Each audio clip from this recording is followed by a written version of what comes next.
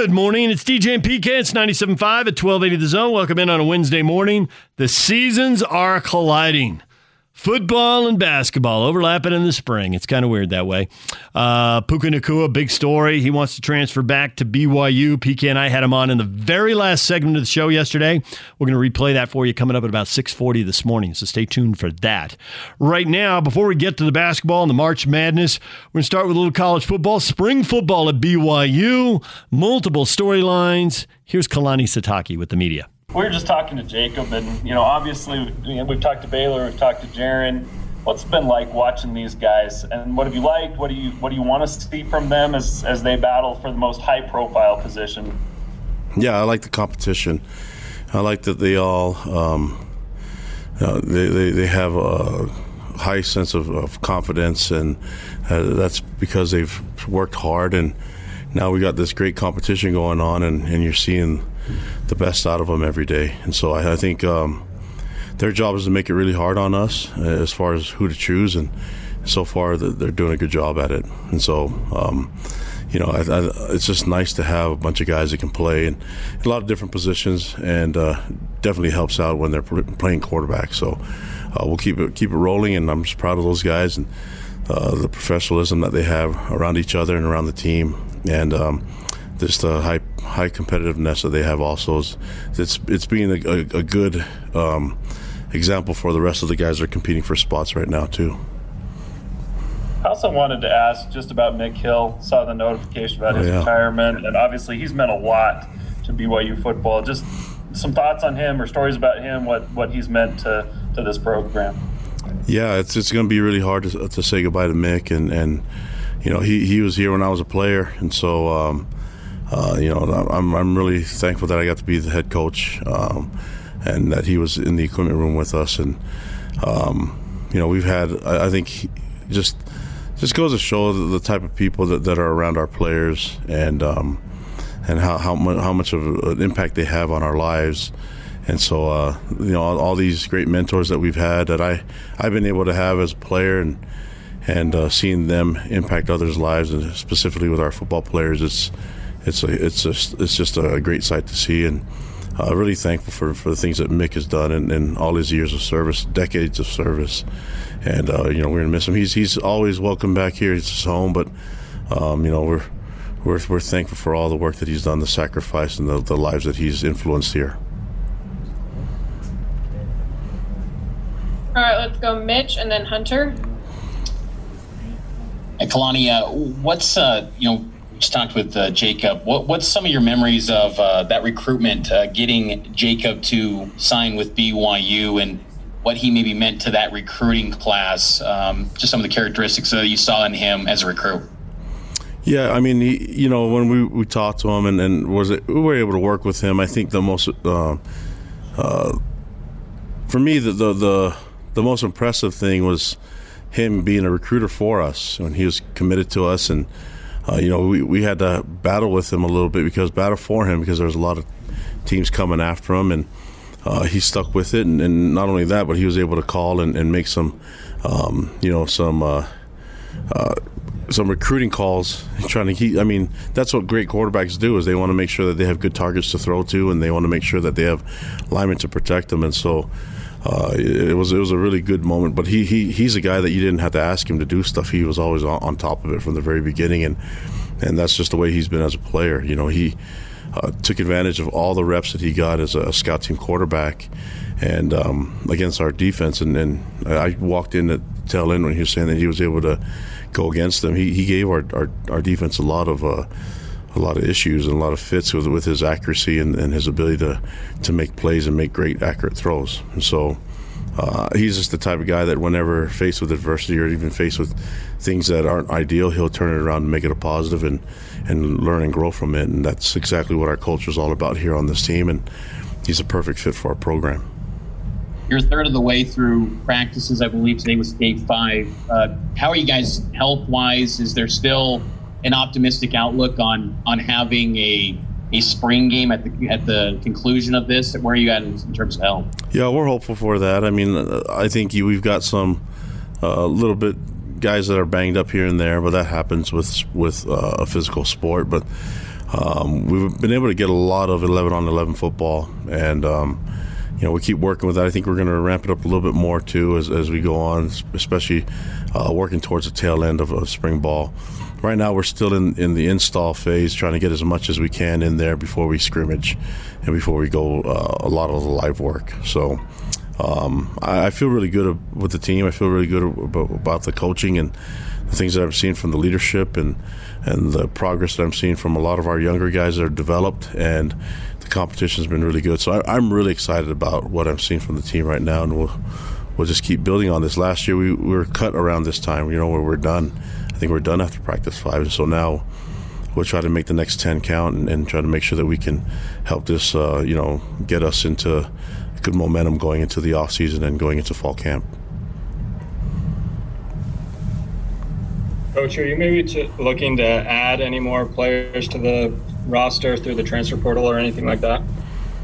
Yeah, recruiting is always, even with it being a dead period, for it seems like it keeps getting extended. We're going to do as much as we can in recruiting. So recruiting always happens. It's a year-round thing. So anytime and I'm always looking to improve our team and get it better. And there's a lot of guys that I think fit our program, and we'll just keep working with that. So as long as the portal happens, we've got to make sure that we check into it and make sure that they're good fit for what we're doing here at BYU and want to commit to what we're about. What's maybe something that you saw from week 1 of spring practices that you either want to improve on or build on here in week 2? Well, there's just so much room for improvement. I think develop depth is the key. We want to make sure that we have more than just 11 starters on offense and 11 starters on defense, and then we're getting a good amount of special teams work in as well. So we've got to focus. Everyone talks about offense, defense, but I think the third phase special teams is just as important, and they can win you games. So we're going to focus on those things and keep working on the fundamentals. I see a lot of great development from our players, and you can see guys have made some sacrifices, getting their bodies right and making sure that they got bigger and stronger, and we're trying to put it to work on the field. Right now, from what I'm seeing, I think I like the way it's working. I think we have a good chance.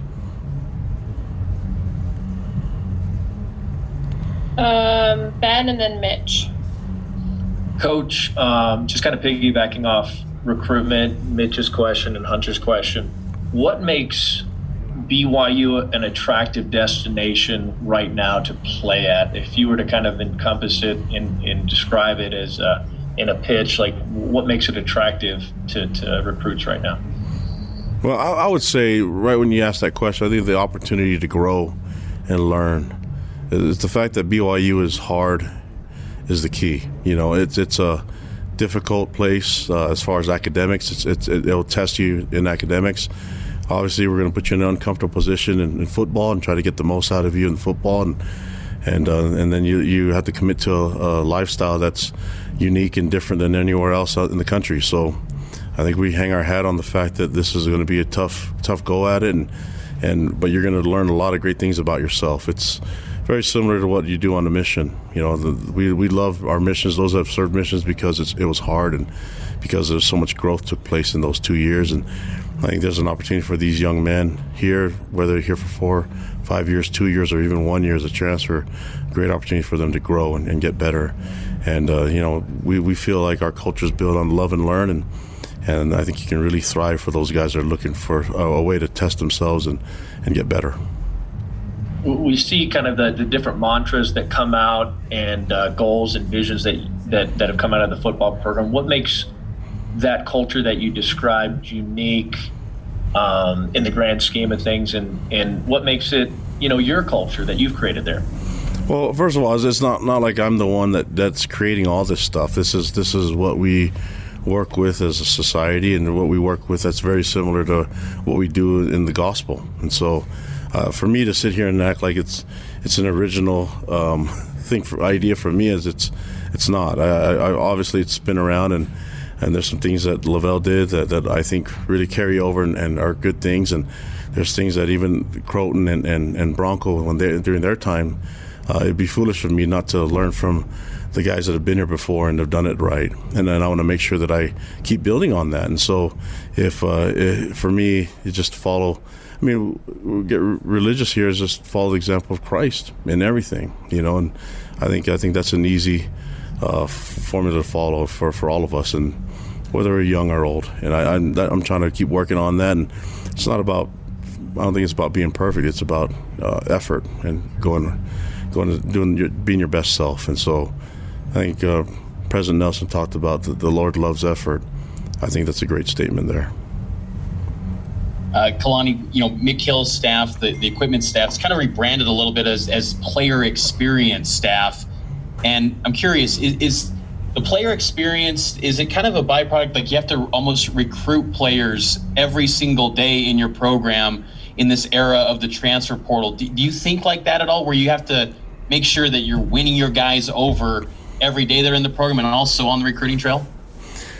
No, not really. I mean, I feel like there's reasons for guys to leave and reasons for guys to be added here, and so that's part of the whole attrition. That's just part of football, and then the transfer portal makes it easier and more difficult in a lot of different ways. So to put it all in one general statement, it's really hard to do that for me. But I feel like if you're kind of going with what we're doing here as a program and what our mission statement is as a university and as a football program, I think it'll be okay. But there's guys that want to play more and want to look at other opportunities to play, and I get that too. I just don't think it has to be a negative issue. I think there's a way that we can communicate with our players and see what's best for them and see what's best for us, and then come to a conclusion that will make everybody happy. At least I want more guys that are committed to what we're doing here, and whether someone's not being their best self or can be their best self somewhere else, I think the key is for them to find a way and be in an environment where they can thrive.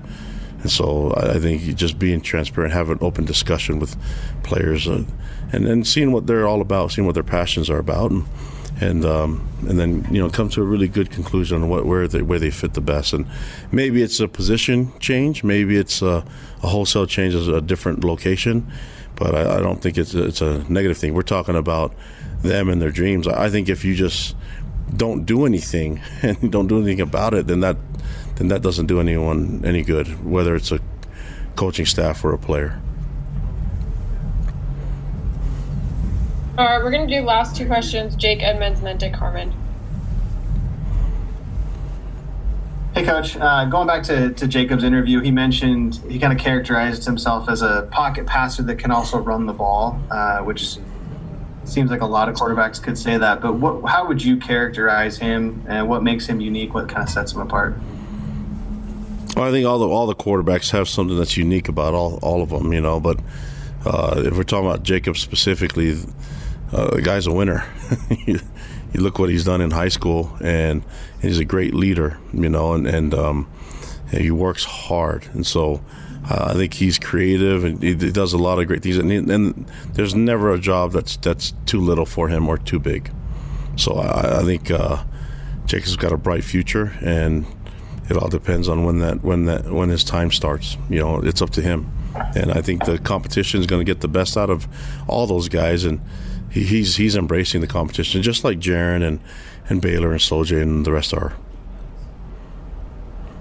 Lonnie, you have a developmental program, and Chris Wilcox was a great example of what you tried to do when you get the measurables.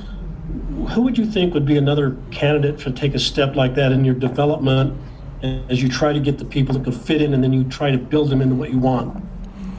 I think everybody's got opportunities to develop, but you look at, I think when you mentioned that, the one that stood out to me the most is like Blake Freeland, who was a quarterback in high school, and his first live reps in a game was his true freshman year against Boise State, against a really good D-end. I think it was Weaver was his name, right? And so I think he's got a lot of ability, but a lot of our players are developmental guys. Look at how many guys that we bring in as safeties and turn them to linebackers, or that we bring as linebackers, turn them to D-ends, and we've a guy like Harris LaChance that he comes in and he's a beanpole off his mission, and now he's a big monster. You never have thought that a couple years ago he was struggling to put on weight. And so I think everybody wants to play right away. That's everyone's goal. but there also has to be a goal of where we feel like and we can maximize their potential on the field, and maybe that's a position change, or maybe it's just guys that you feel like have the great foundation to develop on. And Chris specifically had tons of speed. We just need him more experience, and he took his lumps along the way, true freshman year, and I think he's developed into a fine player. But I think a lot of players, if you're looking on our depth chart, can fit that developmental part, and everyone can develop. So Dick was asking about, are you going to be having any activities that showcase that you also like to have fun, Kalani? So like you're grateful, you disseminate this attitude of gratitude, and you showcase it by maybe having fun and kind of having a good time. I think was that right, Dick? Okay. Yeah, that's it. Yeah, I mean, I think maybe it annoys people that when I try to have as much fun as I can with the players, but that's just me trying to be myself, and I remember someone said, well, Lavelle never did that, and yeah, that's true, but I got to be myself. Lavelle asked me to be myself, and I think I'm not going to be shy when it comes to the players want to see me dance. I'm going to do it, just have fun with it, and I never said it would be good. I just said I would do it, right? So I'm willing to do a lot of things, and especially if my players want it and if they request it, then I'm gonna do whatever I can to make people happy and let them know that I'm not against making myself look like a fool sometimes if it's gonna make some people smile. There's Kalani Sitake with the media. Spring football continues at BYU. When we come back, March Madness, Big Sky style with Randy Ray, and a little glimpse into not just the Big Sky tournament, but what this means for all tournaments, including the NCAA tournament. It's a different year, as Randy is about to tell you. Stay with us. Take the Zone with you wherever you go. Let's go. Download the all-new Zone Sports Network app on your phone and get live streaming of the Zone as well as podcast editions of every show. From Salt Lake to Shanghai, Provo to Portugal, or Ogden to Oslo, wherever you go, we'll tag along. Let's go. Download the new Zone app by searching Zone Sports Network wherever you shop for apps. It's the Zone Sports Network app from 97.5 1280 The Zone and the Zone Sports Network. Good morning, DJ and PK. It's 97.5 and 1280 The Zone. Time to hear from Randy Ray, Weber State basketball coach. Joined us later in yesterday's show with all the changes, and it's been a really different year for Weber State, but also not just what they've been through, but what they're about to go through. Conference tournaments and the NCAA tournament are going to be different. Randy Ray gets into that with PK and I right now here on 97.5 at 1280 The Zone. Randy, good morning. Good morning, guys. How are you? We are good. I was curious if you're really feeling March Madness or if in the bizarreness that is this season, you're on to the next thing. It's labeled March Madness, but everything is its own thing, and it's not really comparable to previous years. It's different. It's a little different, but, it was the weirdest year ever, obviously. Everybody knows that. It was just strange from the get-go, and it was strange all the way through. But we've gotten to play some basketball games, so what actually ended up happening compared to what could have happened, where we couldn't, there's a chance we weren't going to have a season. It's all good. It's been good. It really has. But, no, everybody's getting ready for their conference tournaments now, and we're getting excited. Everybody's getting excited. So it's a little weirder, stranger because of all the protocols and all the things that you've got to do to stay safe and to test negative. That part's really weird, so it's a little different. But bottom line is we get to play some more games. So I guess if you define weird as losing 5 games in the conference that you didn't play, and then one of them minutes before, and then you have a senior day on a day you don't even have a game, if that's your definition of weird, Randy, well, then you got me. That was weird, PK. That was weird, yeah. I mean, we ended up losing – it's kind of, I'll be honest with you, our kids have done a good job, and we've been fortunate because we have not had a positive case since August. Right. So we were lucky. But, yeah, we lost 4 home games during conference play. We didn't lose our, we only lost 1 road game, so we played 9 road games, which is 2 or 3 more than anybody else in our league. Yeah. We got the last senior day coming up. We're excited. Seniors are excited. And about 2 hours before the game, I get a call from Coach Smiley at UNC, and I saw his phone number or his name come across the phone. I said, well, this is not going to be a good phone call. and it wasn't. And, it was protocols. We had to, and the Big Sky decided it wasn't safe to play. So, but we did have senior day with no fans, pretty much our team and a few family members. And we got to celebrate that. So that was good. So, yeah, I guess it was weird, PK. It was weird. It was different for sure. So, you try to handicap these conference tournaments, and you've seen a limited number of games, and you try to figure out the best teams. You try to figure out who's hot. And PK kind of referenced it here. You're 17-5, which in any year, that's a good record. And you're 12-3 in league.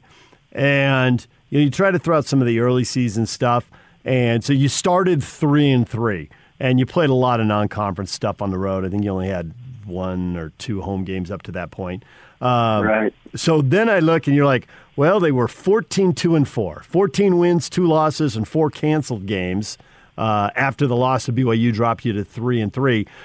But it looks like a 3 team. I mean, anyone can do it. But you and Eastern Washington and SUU are all jammed up at the top of the league there. You're separated by a half a game or so. And Eastern Washington, you didn't play them, and you split the 2 games with SUU. So I have no idea what to expect. Can you give us any idea what to expect? I don't know if you can ever say what's going to happen in a conference tournament any year, to be honest with you, DJ. But I do know, Eastern's got a very good team. I know Southern Utah's got a very good team. We've had a really good season.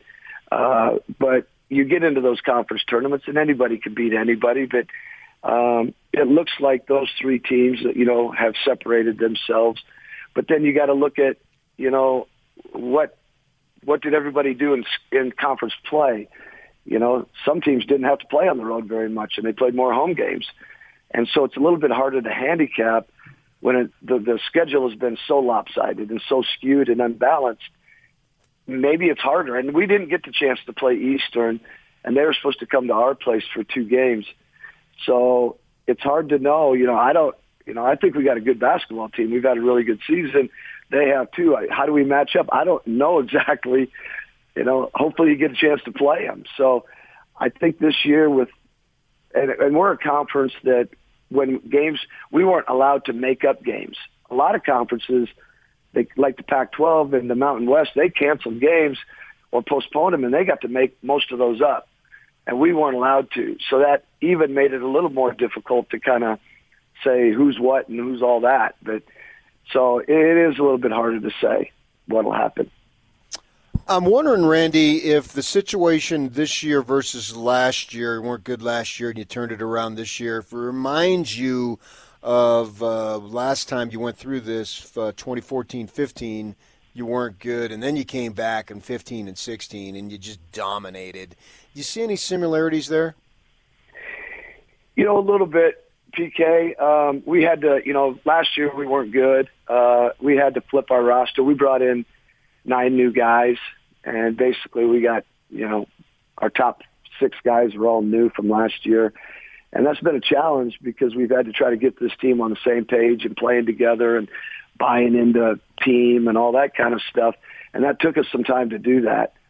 But it is a little bit similar in the fact that we weren't quite as good, and then, we got better the next year. And I feel that way about this year's team compared to last year's team. We're much, much better than we were last year. And, we just got better players. We got older. We got a lot older. We took 9 guys, and 8 of them were transfers just to become older. Yeah. And there were some anxious times doing that for sure, but they worked out, and they're really good kids, and they bought into our culture, and they really bought into playing for each other. Everybody told me, hey, if you're going to take transfers, they're going to be selfish. They're playing for themselves. They don't care about team. And a lot of that is true sometimes. But we had these kids that we brought in pretty well vetted. And then when we got them here, we let them know from day one, if you're here to play for your own personal agenda, you might as well leave right now because it ain't going to work. I'm not going to play you. And the kids really bought into it. But it took us some games to get comfortable playing together in games. In practice, it's not the same. You have to play games to, define who your identity is and get these kids to see if we move the ball and play together and take myself out of it and just play for your teammates, we got a chance to be pretty good. And when they started to see that working in games, then it really clicked. And we got better, and it's ended up being a good basketball team. So you've got, it looks like an 8-man rotation here, and they've all played, at least 18 of the 22 games, and they're all playing at least 15 minutes, right? So of those 8 guys, 4 of them shoot 40% or better from 3, and a 5th guy is at 39.7. So you didn't just take transfers, did you? You were looking for a specific skill set, and you wanted 3-point shooters. And none of those guys are your leading scorer. Yeah, no, you're right. We when we flipped the roster last year. Number one thing we wanted to do was we had to get older. The last couple of years before this, we've had some injuries, and the injuries occurred to most of our older guys. So it forced our young kids to play more, and they weren't ready. And so we ended up being younger. And so number one thing, we wanted to get older. And the second thing is we needed to get bigger and stronger. We needed to have better shooting, and we needed some length. And we also needed some guys, just more guys that were good all-around basketball players, guys that had a feel for the game. Smart guys that felt the game, skilled guys that could pass, shoot, and handle. And, we thought we did that when we recruited them, but you never know until we get them here. And then we got them here, and we felt like we addressed those needs pretty well. And so we had been shooting the ball really well. We are bigger, stronger. We got bigger bodies. We're older. We've got guys that have a good feel for the game, smarter guys that figure out the game. And so we were looking for specific things, obviously, because last year we didn't shoot the ball well, and we weren't big enough and strong enough and all that kind of stuff. So I felt like we addressed those needs, and it worked out pretty well. So I think you get the winner Montana, Idaho, correct? Yes. And you swept Idaho, but Montana you split. Now, both those games were on the road with Montana, and that's the way it was this year, obviously. And it was screwed up here. We already addressed that. I don't know. I don't know if Montana's going to win or Idaho's going to win. But how do you handicap that potential matchup? On paper, you would look. Montana's probably got a good chance to win that game. Yeah. And we played those guys twice up at their place. They beat us the first game, and then we beat them the second game. They got a talented team. They're a little bit younger than they normally are. And they've been a little bit inconsistent, but they got a talented team. Idaho has had, a pretty tough season. They had some new guys this year. They didn't win a lot of games. So I guess on paper you think, it's probably going to be Montana, but you never know in a conference tournament, right? I mean, anything can happen. So we got to just kind of prepare a little bit this week for a little bit of both, and then figure out Wednesday who we're going to play. But, both teams – we played both teams on the road, and we swept Idaho. So, we got a pretty good feel for both teams. We got to play both of them twice. We kind of know what they're all about and what the matchup looks like and what we got to do to have a chance playing either one. So it's going to be it's always interesting, when you got a quick turnaround. You find out Wednesday who you're going to play, and then you got to get ready to play Thursday. So, but with COVID, it just doesn't matter who you're going to play. You're just thankful to be playing. We're thankful that we're having a conference tournament. We're thankful that we've been able to play. We played 16 games in 50 days. Yeah. We played straight through for about 8 weeks, and so we've been at it pretty well. And so we've been blessed. There's a lot of teams that play a weekend, they cancel a weekend, maybe two, and so we've been really fortunate, and knock on wood that it stays that way. We're just excited to go play another game. Randy Ray, Weber State men's basketball coach, joining us. Have they told you what the protocol is if you get that kind of call you got, a couple hours before the Northern Colorado game? Or are they going to delay stuff a game? Will there be forfeits? It's been dicey in the regular season, but tournaments get even more complicated. Yeah, it sure does. I was told yesterday that there's 4 teams that went to conference tournaments that when they got there, they tested positive. Somebody told me that, and what I think is what's going to happen is if somebody gets over there and they test positive, they're done. They got to leave. They got to get out of there fast. And so they just move on the team that they were going to play, right? So, let's say they get over there tomorrow and Idaho or Montana test positive. Well, they got to get out and go home, and the next team advances. And they just kind of keep moving up teams that they were supposed to play. And let's knock on wood that doesn't happen to anybody, because that would be pretty hard for anybody to take. But I think that's the protocol. And we're testing every day. We started Sunday, and we're going to test every day and game day and everything. And then once we get to the tournament and the hotels, you got to pretty much bubble it up. You're not allowed to go many places. It's going to be hotel room, meeting room, and then the arena. And then there's nothing in between. So that's what they're going to make us do, which is, what we've kind of been doing anyway, to be honest with you. So you've mentioned, Randy, multiple times here in this conversation, gratitude for the opportunity to play, justifiably so. Do you think that's maybe heightened the focus and awareness of the guys? Now you got a more veteran team here anyway, so you have some maturity. But because of the situation, how much has that increased that focus and concentration and all the things necessary to produce a winning product out on the floor? Well, I do think it's been important. I think it's been important to have an older team as well, a more mature team. Our guys, we usually have some guys in the dorms when we move, start school. We moved all of our guys out of the dorms. We put them in an apartment. We try to put them as close together as possible and bubble them up. And then we were pretty hard on them about, hey, if you want to play basketball this year, you're going to mask up. You're going to social distance. You're not going to be around people. So these kids have sacrificed their college life to play basketball. And they've given up the social aspect and obviously the aspect of being able to go to class in person. And everything's online. So they have sacrificed a lot. And I think when you have an older group, I think they handle it. They've handled it really well. And they're more mature about it. And in some ways, it's really brought our team, and probably most teams, closer together, because that's your family. That's who you're going to be with. You're not allowed to go hang out with girlfriends and buddies and all this kind of stuff as much. And it's brought teams that allow themselves. If your team better like each other. If they don't like each other and respect each other, it's probably going to be a hard year, because they're going to spend a lot of time. And our team really likes each other, and they like being around each other.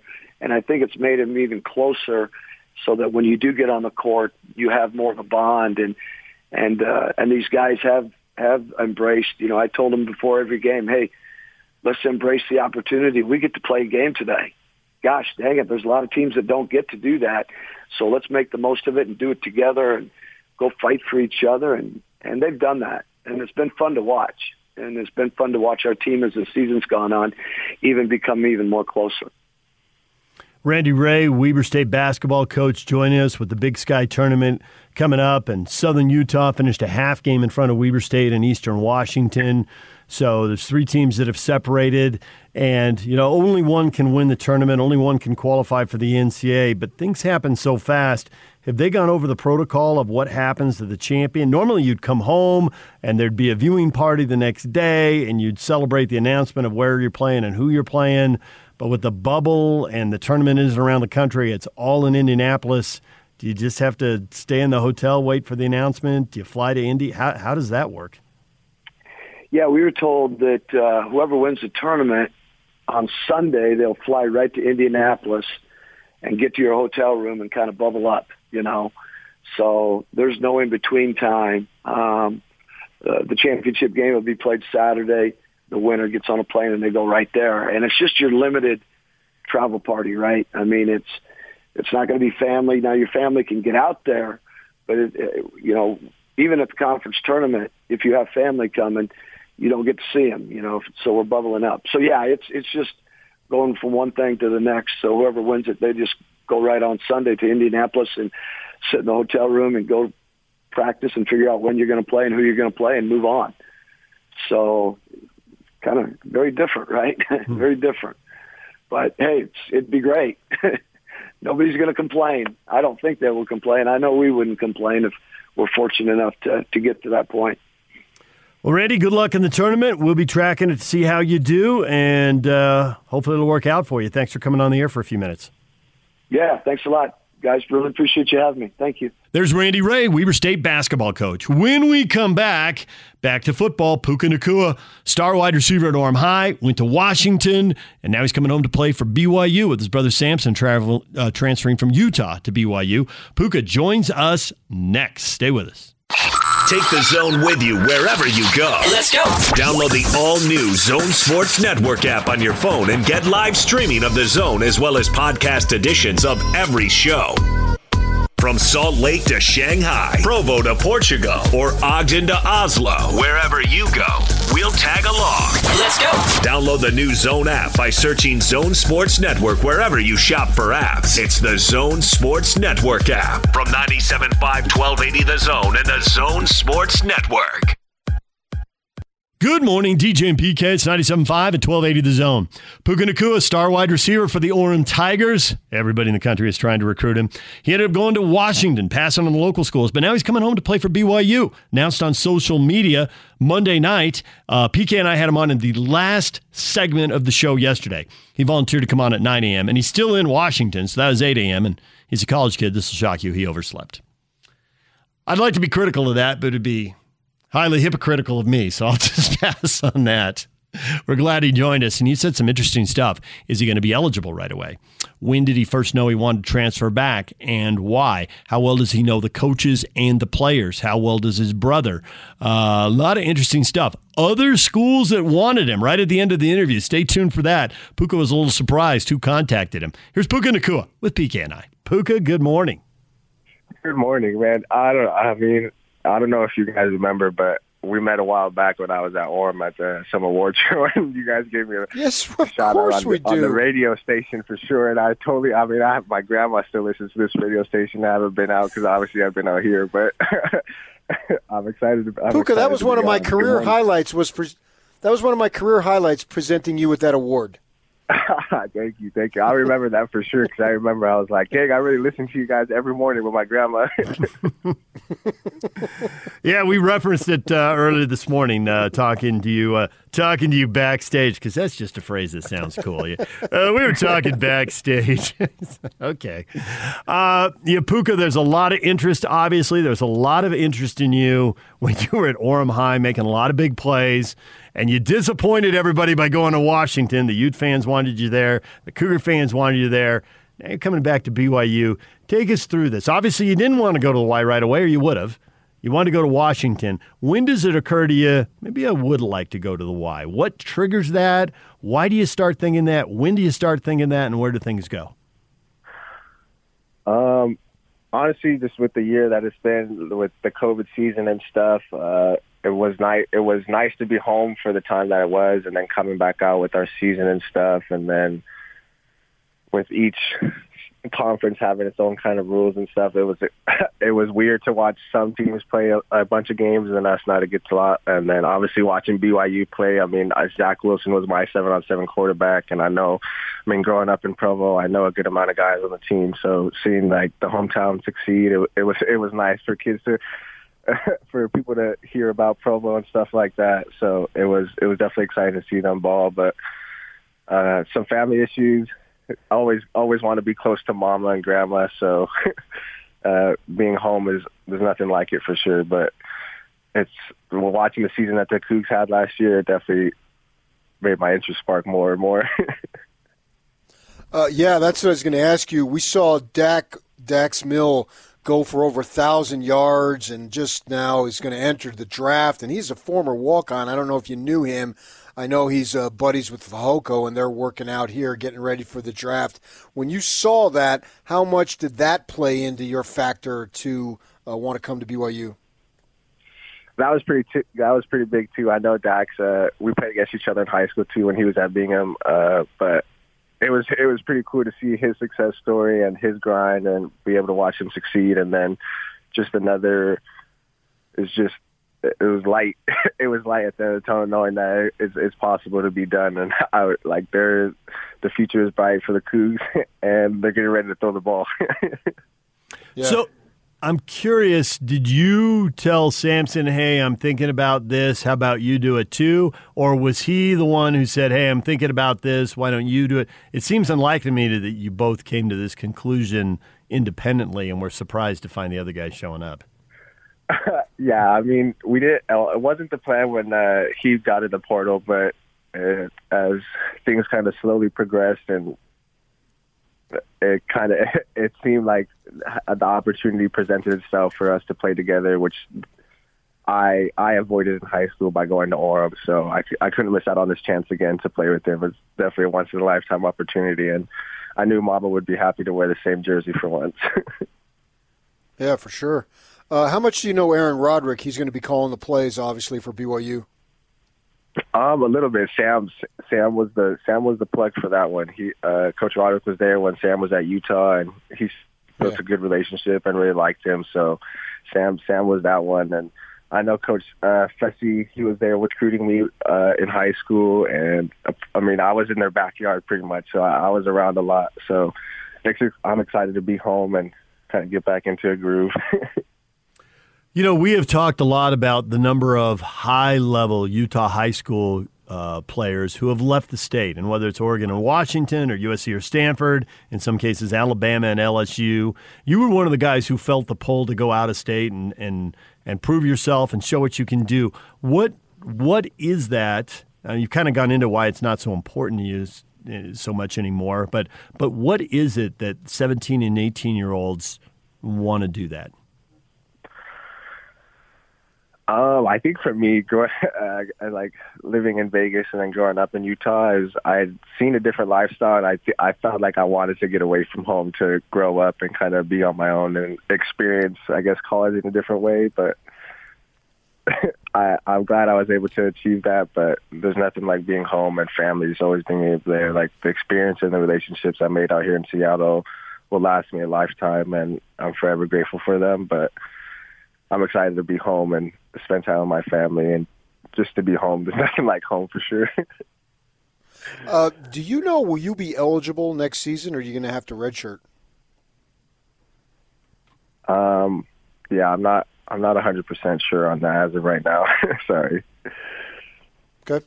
So it doesn't matter to you, though, all the other things, the pull, if you end up, I'm sure you'd rather not redshirt, but if you end up having a redshirt, you're good with that.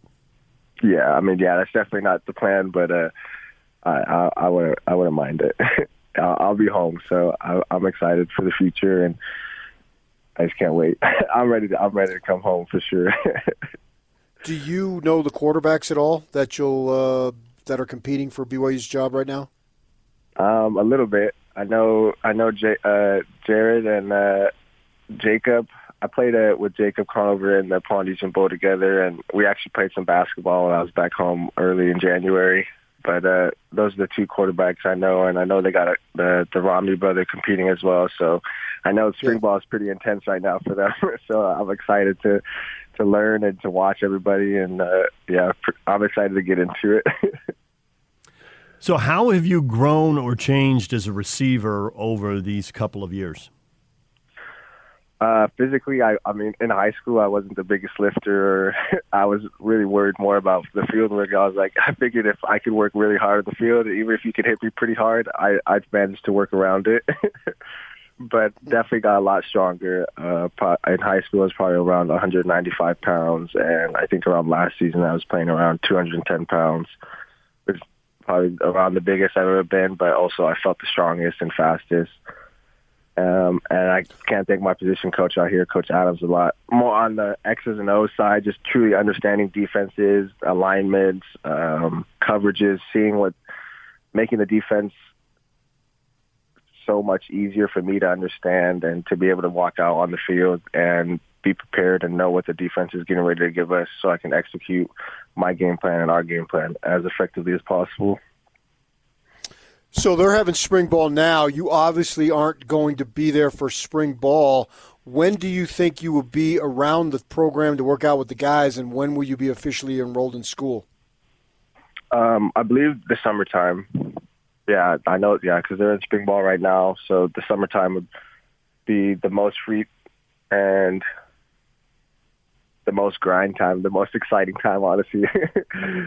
just to be around everybody and kind of get back into the groove of playing football and get to know all the guys and stuff and just get to work. I know everybody's excited, and BYU's had this chip on its shoulder always for a while, but I know last season kind of put them on the map and let people know that they're ready. They really do want it all, and I'm ready to uphold that and to fight with my boys.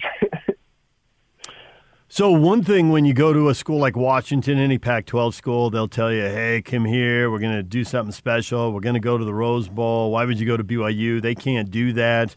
Is there any part of you that think, hey, I'm giving this up, or the pull at home is so strong you just don't care?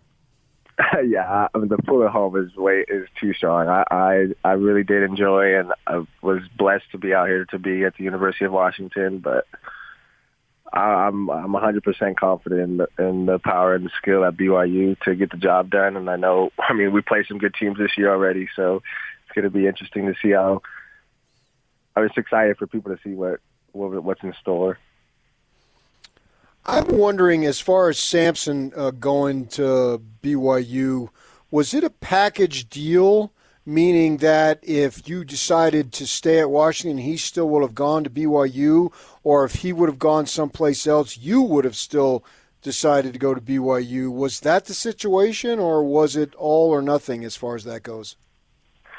Yeah, we were kind of coming in as a package deal. Like I said before, I mean, I went the opposite way in high school of playing with him. So when he got in the portal and we started talking, I mean, I knew that stuff like this doesn't always happen, so I knew I didn't want to miss out on the opportunity to play with him again. So I think the plan was for sure for us to go together wherever we were going to go. Okay.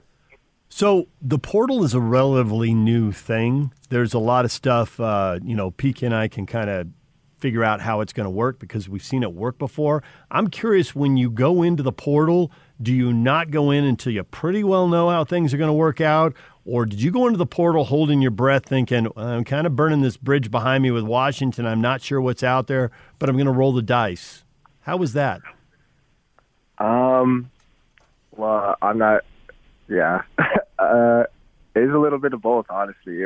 It's kind of scary. And then when I got into the portal, thinking of the schools that I had in mind, just wondering if they're available or what are their scholarships looking like, or the receiver room as well. And then also like more schools that I thought would honestly hit me up, contacted me, and then it shifted my mind a little bit. But I mean, after being able to talk with my family and some of these coaches, I felt right with my decision. So you talk about your family, and obviously you got a close-knit family. One of those family members is an older brother, Kai, who's in the NFL, obviously played at BYU. How much did you seek counsel from him? A lot, honestly. He was probably one of our main calls.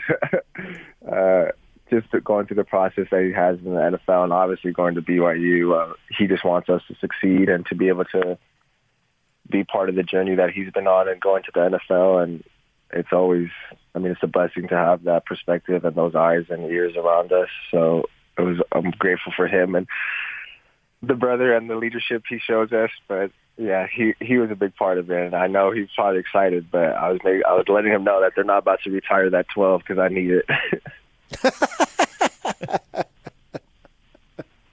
That's part of the deal, huh? You got to have the 12. Yeah. So I'm curious. You said some other schools hit you up. How many schools hit you up, and how big time were they? Who was after you? I think I had around 15 or 20 schools. Schools from the Big 12, Penn State. I mean, most of the schools in the Pac-12. Some smaller schools, everybody's always kind of wonder if it's like about grades. Some smaller schools like Louisiana, like Lafayette, were like, are your grades good? Like, can we get you here? Some stuff like that. So it's a lot of schools, a lot of smaller schools, but some schools out on the East Coast that, I mean, I'd never even come in contact with in high school. Well, Puka, you got a lot of BYU fans excited, that is for sure, and now they can't wait to hear, if you're redshirting, if you're going to be eligible right away. So as soon as you know, let us know, because, we hung out with you backstage, dude. Yeah, I will do. All right. Puka, it's good to hear from you, and we're excited to see what you can do. As always, we were watching you Washington, too, so we were excited to see what you do wherever you were. But it always means a little more when you're a little closer to home. Puka, thanks a lot. We appreciate a few minutes. Yep, you guys have a good one. There's Puka Nacua, future BYU receiver. But will he be eligible or will he redshirt? Still to be determined, according to Puka. When we come back, what we know for sure is we'll do what is trending, and we'll talk about all the basketball, including the West Coast Conference title game, BYU and Gonzaga. Stay with us. Your day has just begun. Yeah! But for DJ and PK, they're just hitting their stride. It's time for all your headlines from the night in sports as DJ and PK tell you what's trending. Are you ready? On 97.5 1280 The Zone and The Zone Sports Network. Yeah! Hashtag college basketball. Corey defended by Lohner, gets a screen from Timmy, dribbles to the top of the key, pulls up for one more, and he's got another one. Corey Kispert fired up, pumping his fist. He's hit 3 early in the half, and the Bulldogs cut the lead to 55-52. Suggs off Timmy's screen, drives, shot up, high off the glass, and in. Beautiful touch from the freshman. Gonzaga right back on top by 2. Nembhard dribbles to the free throw line, cut off there. Pass right side, Suggs, he catches and shoots. The 3 is good, all net for the freshman. A huge one for Jalen. He's got 20. BYU, big lead over Gonzaga, up 12 at the half, but outscored 11-2 in the first 2.5 minutes of the second half. And then in the last 4 minutes, Gonzaga went on another run, and they win the game 88-78. They end up winning the second half 47-25, even though BYU played them even for, probably about 13 minutes there in the middle of the second half. Gonzaga gets it done, PK. They are 26-0. Once they started defending, getting engaged, they took over.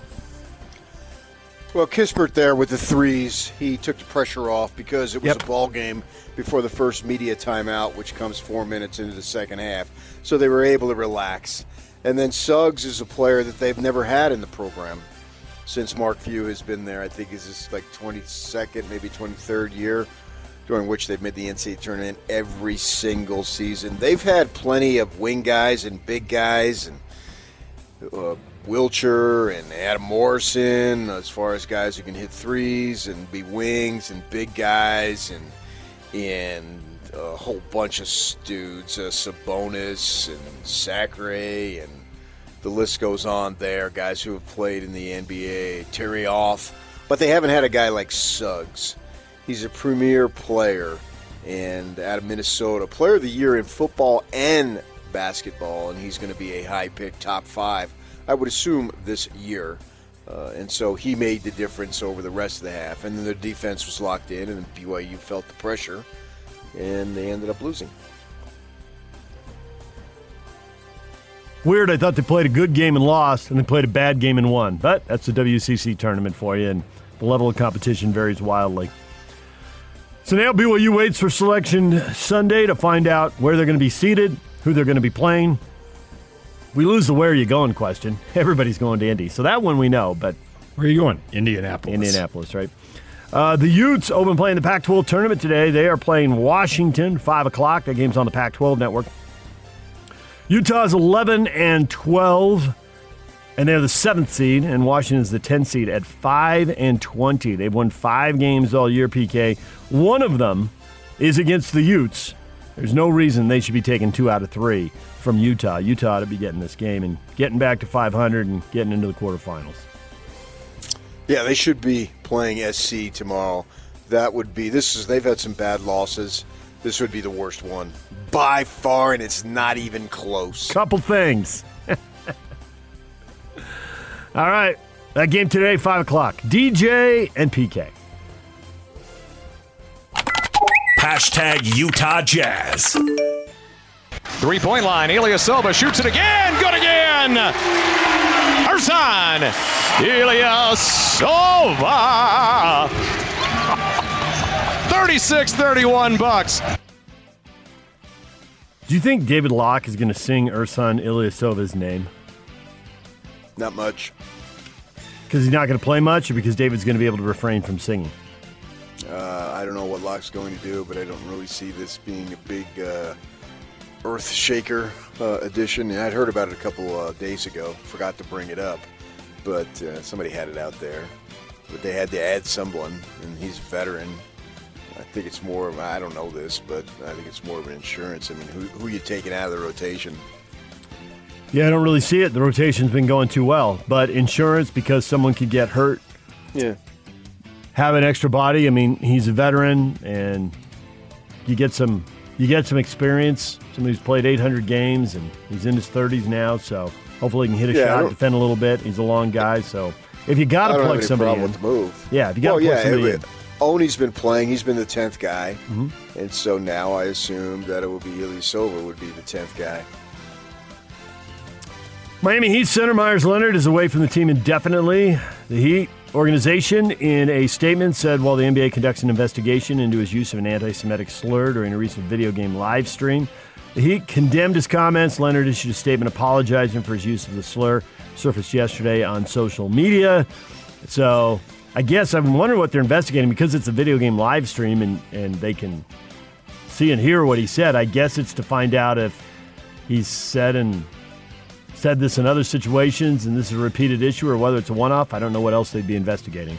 Oh, you got the one-off early this morning. Yeah, usually it goes a little later in the show before you get the multiple No, I'm like, after you did the by far, and then I dropped the a couple things. I figured we just need to get them all out of the way. A one-time deal instead of a one-off. How about that? A federal judge in California has ruled that Kobe Bryant's widow, Vanessa, can obtain the names of 4 L.A. County Sheriff's deputies who allegedly shared graphic photos from the site of the helicopter crash that killed her husband, their daughter, and 7 others. The ruling means the names and details from an internal affairs investigation of the deputies can be added to her lawsuit against the county and the Sheriff's Department. The county can appeal the decision. And Paul Pierce, Chris Bosh, Chris Webber, Michael Cooper, Lauren Jackson, Ben Wallace, Yolanda Griffith, all among the finalists for the Naismith Memorial Basketball Hall of Fame class. Class set to be inducted in Springfield, Massachusetts in September. The 2020 enshrinement ceremony was rescheduled and relocated. It's set for mid-May with Kobe Bryant, Tim Duncan, and Kevin Garnett. I don't see any names of the level of that trio in this group. Nonetheless, we could have some Hall of Famers out there, especially because it isn't the NBA Hall of Fame, it's the Basketball Hall of Fame. So other stuff you did, Chris Webber for his college exploits, that's an extra extra thing on his resume. Michael Cooper for winning WNBA titles. You got any favorites in this class you want to see in, PK? This one? No, I don't know what the criteria is. It's not anything I could put my hands around. If the other one has been relocated, where's it going to be? I don't know that. The Mohegan Sun out there in Connecticut is where they're going to do it in May. What's wrong with Springfield, Massachusetts? I don't know. September. It's right down the road, it feels like, but okay. It may just be the building. The facility isn't that big, and so if you're looking for social distancing, that's the only thing I can think of. You kind of be crowded together at the Naismith facility there. DJ and PK. Hashtag NFL. We're confident and committed to trying to get a long-term deal done, and hopefully we can get that done at some point, in the near future. It may take a little time, but we're willing to try. Ravens GM Eric DeCosta says he hopes to get a long-term deal done with Lamar Jackson, especially now that I've seen how much money Dallas just forked over. Let's do this, Baltimore. Write me a check. And I assume they will. The question is $30 million, $35, $40, how much is it going to be? Assume that will get done. The deadline to franchise tag players was yesterday. Former Utah standout Marcus Williams was tagged by the Saints. Notable players who were not tagged and will enter free agency include Chris Carson, the Seahawks running back, had a foot injury that kind of sidelined him for a chunk of this season. Aaron Jones, Green Bay Packers running back, and Kenny Golladay, wide receiver for the Lions. So, see how those guys fare in free agency. Tampa Bay Buccaneers opted to tag wide receiver Chris Godwin and allow pass rusher Shaquille Barrett to explore free agency with hopes of bringing him back as they try to repeat as Super Bowl champs. The team did re-up longtime standout linebacker Levante David on a 2-year, $25 million deal, making good on a promise after head coach Bruce Arians told him, quote, "Your ass isn't going anywhere." Close quote. That's what he did all the time on the radio in Arizona, right, PK? Always quotable, always popping off, ready to go. He was beloved because he always had something sort of not out of bounds, spicy, not off the cuff, but spicy. That's a good word, sure, yeah. It was an entertaining interview. DJ and PK. Hashtag college football. Kansas AD Jeff Long said he and the university were unaware of any wrongdoing in Les Miles' past before hiring him as head coach of the football team in 2018. Long told reporters, "I asked Coach Miles directly during the interview process whether there was anything in his past that could potentially embarrass the university or himself or our program, and he said no. We also did our due diligence by talking to individuals within the LSU athletics department to see if there's anything we should be aware of, and we received no indication of any issues." Don't blame me. Sure, it blew up. And we're Kansas football, and we're going backwards again. But don't blame me. Yeah, it does sound like a CYA by Jeff Long.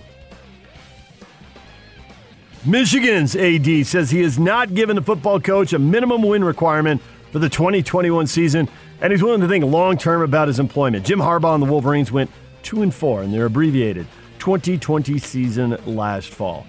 PK, this goes to the point that you've been repeating over and over. 2020 was a one-shot deal, and you can't judge people on that. However, Harbaugh's not beaten Michigan State enough. He's not beaten Ohio State at all, and he's got to win a Big Ten championship. The playoff and all the other stuff down the road, but those two things, beating rivals and winning the conference, that's got to get checked off the list here at some point. That sounds fair. Both Ohio State and Duke have paused team activities, upticks in positive COVID-19 tests within each program. Buckeyes are pausing spring ball for a week. Blue Devils say they have 10 positive cases, pause spring ball until they get things under control. They're 3 practices in so far. So, DJ and PK. Hashtag Major League Baseball. Washington Nationals pitcher Steven Strasburg made his spring training debut after undergoing carpal tunnel surgery, and he struck out 4 of the 6 batters he faced against the Astros. Strasburg made just 2 starts and went only 5 innings in 2020 as his fastball command faltered. He's had some injuries. He's had some medical procedures. He's always bounced back from and ended up being good. He's not the kind of guy who's going to rattle off 4 years in a row because something's going to go wrong, PK, but you figure he's going to bounce back this time? Striking out 4 or 6, that's pretty strong. Yeah, well, I hope for his case, because then they could be pretty doggone good with him and Scherzer and Corbin and those guys at the top of their rotation. And I would suspect that they would have a bounce-back season. It's hard for me to judge them based on last season. I think they sort of threw in the towel there under the circumstances. So if he comes back, he could be a premier pitcher. What is Trending is brought to you by Shamrock Plumbing. There's no job too big or too small. Get the personal touch with Shamrock Plumbing. Call them at 801-295-1690. That's Shamrock Plumbing. Time to welcome in Andrew Reinhardt from Wasatch Medical Clinic. If you've been struggling with ED, Wasatch Medical Clinic joins us with a breakthrough treatment that does not involve a pill, injections, or surgery. And Andrew, I have read this before. We have spoken to you before. Nonetheless, every time I read the word injections, I flinch a little bit. I'm not going to kid you. Yes.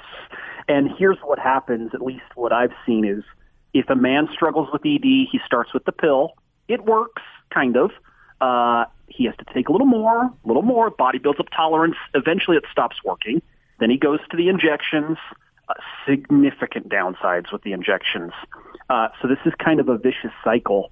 I am surprised that treatment of erectile dysfunction has not advanced until just a few years ago. It was pills and injections.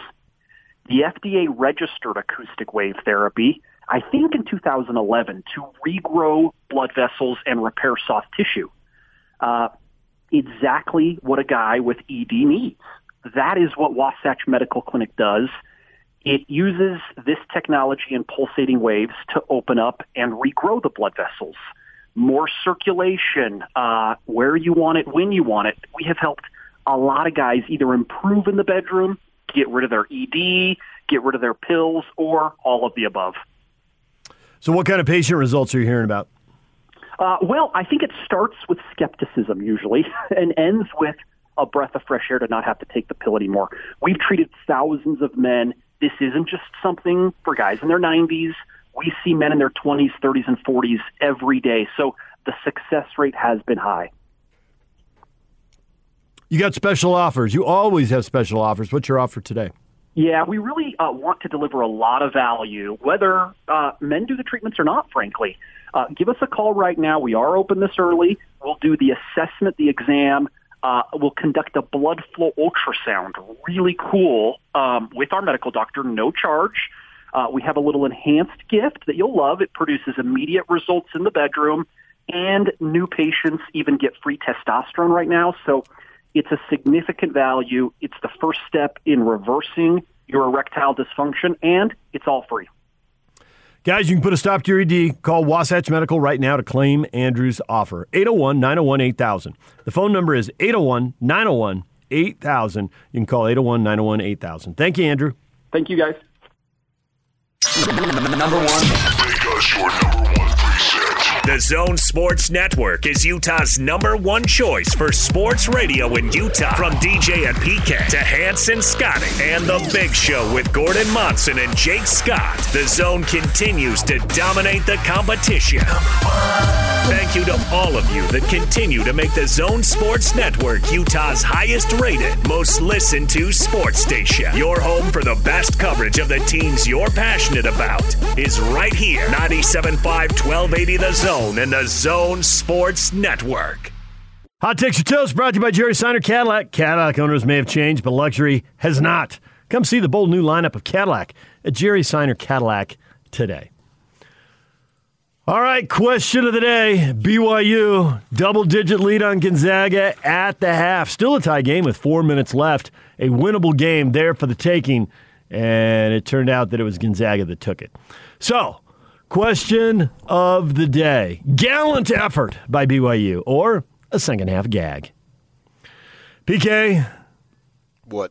It was more a gallant effort than a gag. There were mistakes. I think the easiest ones to identify offensively, miss some gimmies inside. You're 7'3", you're inside of 5 feet. There are 2 or 3 of those buckets that should have gone down.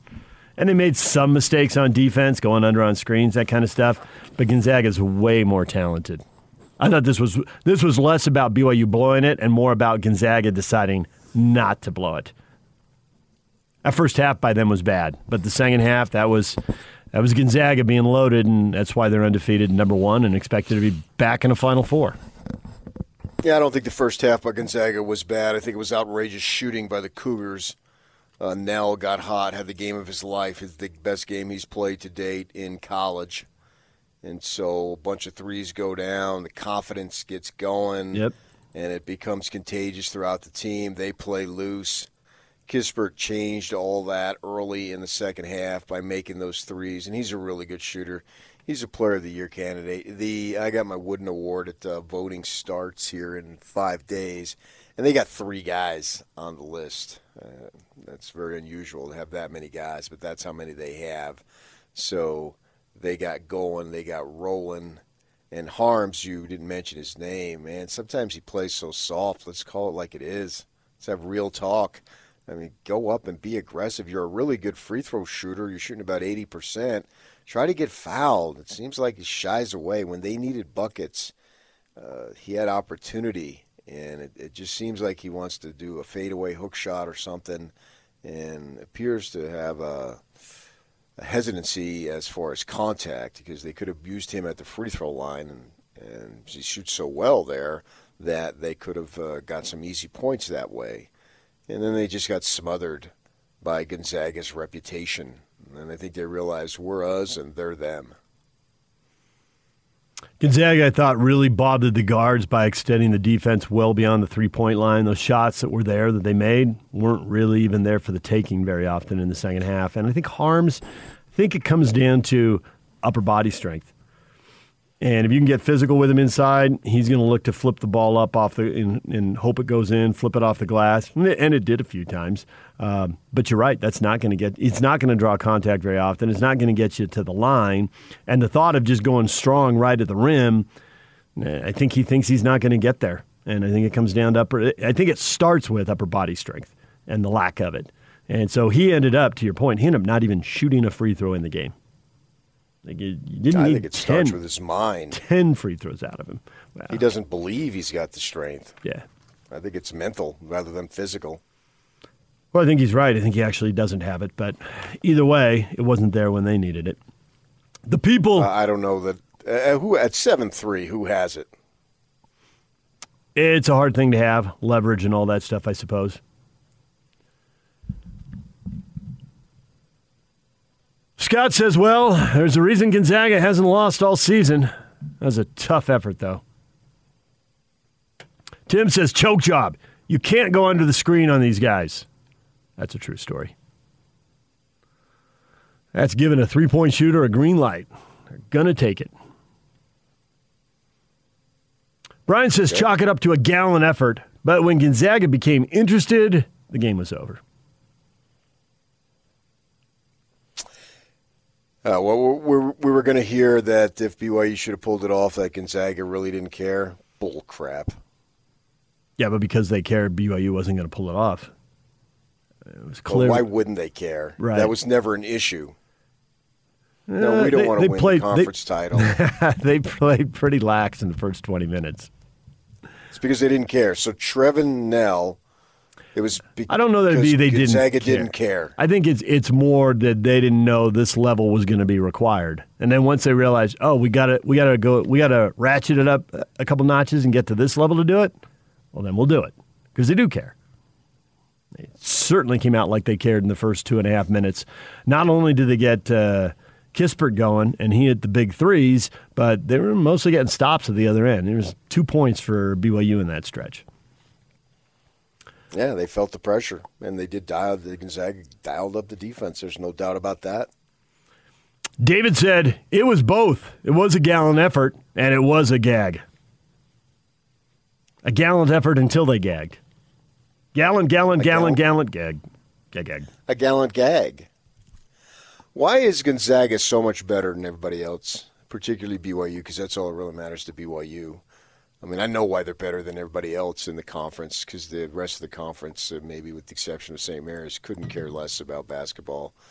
They just have it because you're supposed to have it, but they have no intent on doing anything that's going to make them any form of competitive, certainly not on a national level and not even really on a regional level. Occasionally they might get a guy, Steve Nash, who falls through the cracks. But other than that, they're just out there running around just because it's something to do, I guess. But why are they so much better than BYU? Well, the easy answer is talent. I mean, back to your point about how many NBA guys they've got, how many Wooden Award finalists they've got. And why do they have so much talent? Well, then that goes better than BYU? That goes to Few. And I think the amazing thing about Few is lots of coaches have had good runs, but he has never lost his edge. And sometimes you get a little burned out. It gets to be too much. I mean, maybe there's something else going on in your life. Or you figure it out when you're older, so you just get to the point where you're done and you want to retire. And he's never done any of those things. Doesn't ever seem to lose his edge. I mean, some teams are a little better and some teams aren't quite as good, but it doesn't seem like there's that wide a variation in. I mean, you were in the last segment, you were listing all the NBA guys who've come through there. Did he ever stop recruiting? Did BYU ever stop recruiting? Yeah, it's always going to be a different deal at BYU. I mean, BYU changed their recruiting philosophy with the new coaching staff. They've had, during Few's run, they've had 3 different head coaches. And they've all recruited a little differently. And I think if we had Tim Lacombe on, he would say, well, the rules have changed a little bit. We're going to have Tim Lacombe on. Yeah, so we can ask him at 8:05 about, hey, why didn't you have this many transfers? You know, so they changed the recruiting philosophy and they changed the guys who were doing it. And with Gonzaga, the consistency is amazing. It certainly is amazing. There's no question about that. Literally having made the tournament every single year under Mark Few, and now you are a true national program for sure with the opportunity to win 6 more ball games this year. I wonder if BYU is allowed to do it. That's what's going to be interesting here. As Mark Pope continues to move away from the LDS kid and the LDS returned missionary, how's that going to be accepted? Now, there hasn't been any honor code violations yet or any of that stuff, but how's that going to be going forward?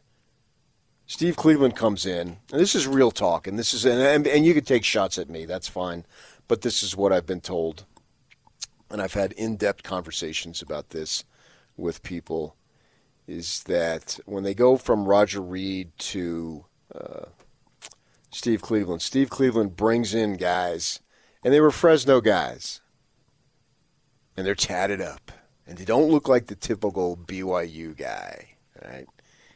And even Araujo's tats made a big. And I know we shouldn't be talking about that and judging people, blah blah blah. But the whole airbrushing thing was a big deal at the time. Come at me as much as you want and blame it all on me, because that's what I'm here for. But I can tell you that absolutely was a big, big deal. And Pope is going down that road and moving away from the historical BYU player. And Cleveland took some grief right off the bat about it. I mean, the program was in absolute shambles. We've talked to him about that many, many times, and how he had to go the JC route, which was the route to go at the time, to get competitive and get competitive quickly, right? And so how was it received by BYU folks? It was interesting time. Those were interesting times. And how Croton tried to do it too, and it blew up in his face. You know, they had all sorts of problems there. So it doesn't have to be to where you have problems by any stretch. You can bring in guys and they can adhere to the rules or know how to negotiate the rules and not get caught, whatever it might be. And there's even some stuff I'm really hesitant to say, even though it's been 25 years on the radio of what conversations were like.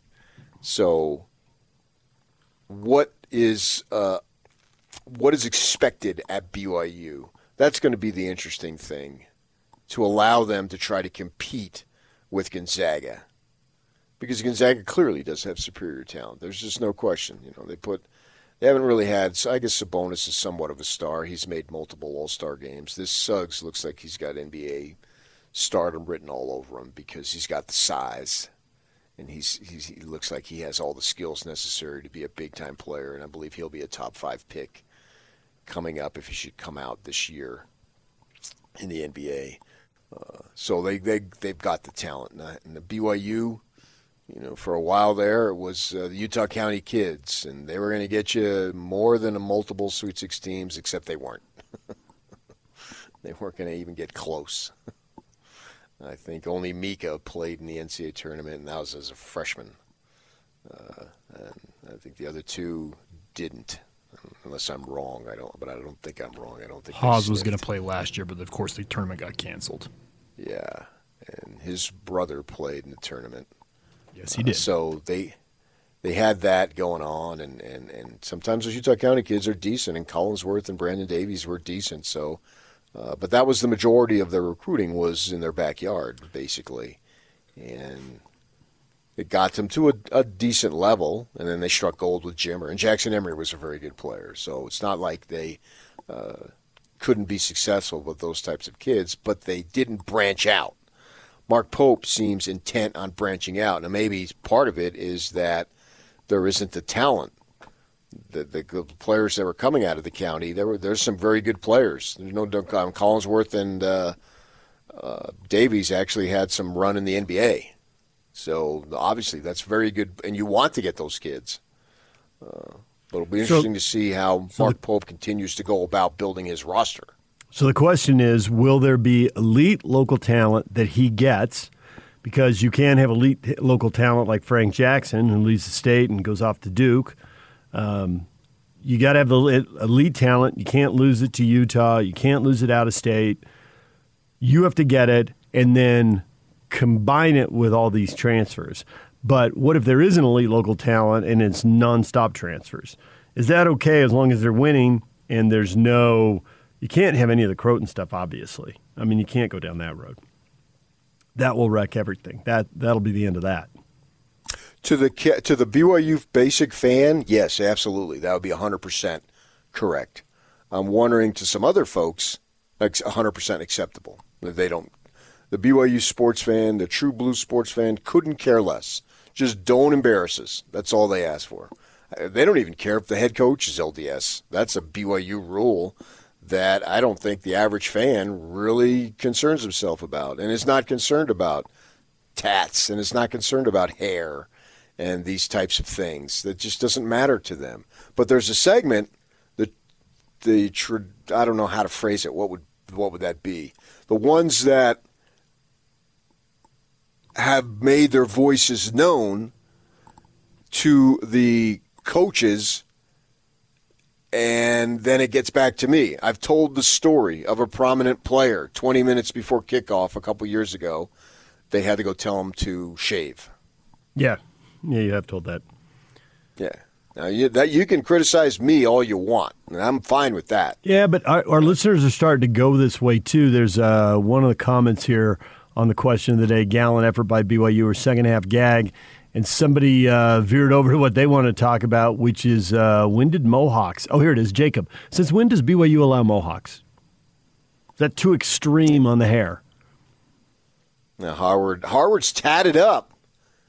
He's one of your own, and he's got the mohawk and the tats. Returned missionary, no less. Hence one of your own, yeah. And that is going to draw notice, minimum, and then with beyond the notice, for some, not all, I mean, not for me, I don't give a crap, but for some, it's going to be criticism.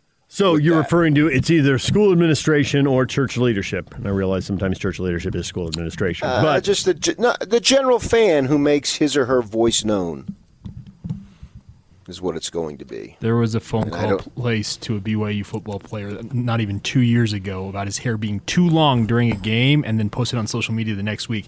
I'm having to get a haircut because of somebody calling in to the football office. What is this, the PGA Tour? What are we doing here? Exactly. Well, yeah, that's what have we been doing here for decades? It goes back to exactly what you're talking about here, PK. It's the same thing. This is what I've heard from folks involved in athletics. You know? And if a basketball player is caught saying a swear word or it's audible, boom, there's some type of response. You know, and we can stereotype it, the knitting lady fan. You know, that's sort of a running gag, or it was a running gag, that's the person. So is BYU going to ever be able to get away from that? Because I think that's what it's going to take to be competitive with Gonzaga. That's what you're going to need. You're going to need that. Aren't you going to need more than that? Is that alone going to guarantee BYU having at least 2 and maybe 3 or 4 NBA guys on the roster? There's no guarantees in life if that's what you're looking for. That's a pretty big ask. And I get that what you're talking about, if that stuff's going to be an issue, then they're never going to get to 2, 3, or 4 NBA guys at a time, year after year. But that's what it takes to compete with Gonzaga right now. I mean, the other thing it takes is Mark Few finally retires. And can anyone else do what he's doing? Can this be sustained? Is there going to be, is he going to groom an heir apparent who's going to continue this on? Well, he's not going anywhere for any time soon, so you'll be long off the air. Yeah, he's still too young. So it's not going to matter to me. I won't be talking about it, at least not for a paycheck. So that's not even an equation right now. It's not even in his mindset, from what I understand. So that's what BYU has to figure out. How much freedom are they going to allow Mark Pope to go and get to bring in guys that don't fit the BYU mold. And then you have to hope that there's some great talent out there. And there has been some really good talent. I mean, Majerus built the program in good part on the strong LDS talent. That's for sure. And he was cleaning up at the time. And those guys, I'm not sure if they're not out there or what the deal is, if the talent hasn't been quite as good for them to scoop up. Shut the F up! That one did not draw as much backlash as I thought it might. Yeah, but look who's saying it. Exactly. One of our own. Yeah, I get that. One of our own who goes back 30 years in the program. His dad, and they all checked brother. off all the stuff you're supposed to do. Yeah. And he also didn't officially swear. You know, if that would have been somebody who wasn't one of our own, would there have been more grief? Shut the F up! I mean, there was grief when Nick Emery said, what was it? We beat you, sit your ass down, or what was that? Well, somebody got that one. And there was grief on that one. Especially, with the former family members. Boy, that was a big brouhaha, obviously.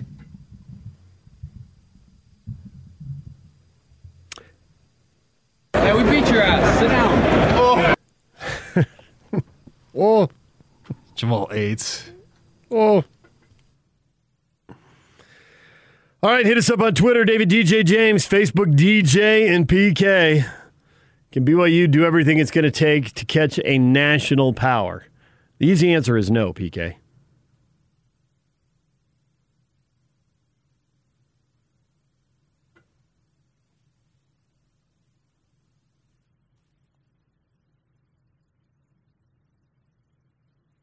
I stunned him into silence, or the connection dropped at a perfect time for me to apparently have stunned him into silence. Because stunning PK into silence isn't something that happens very often.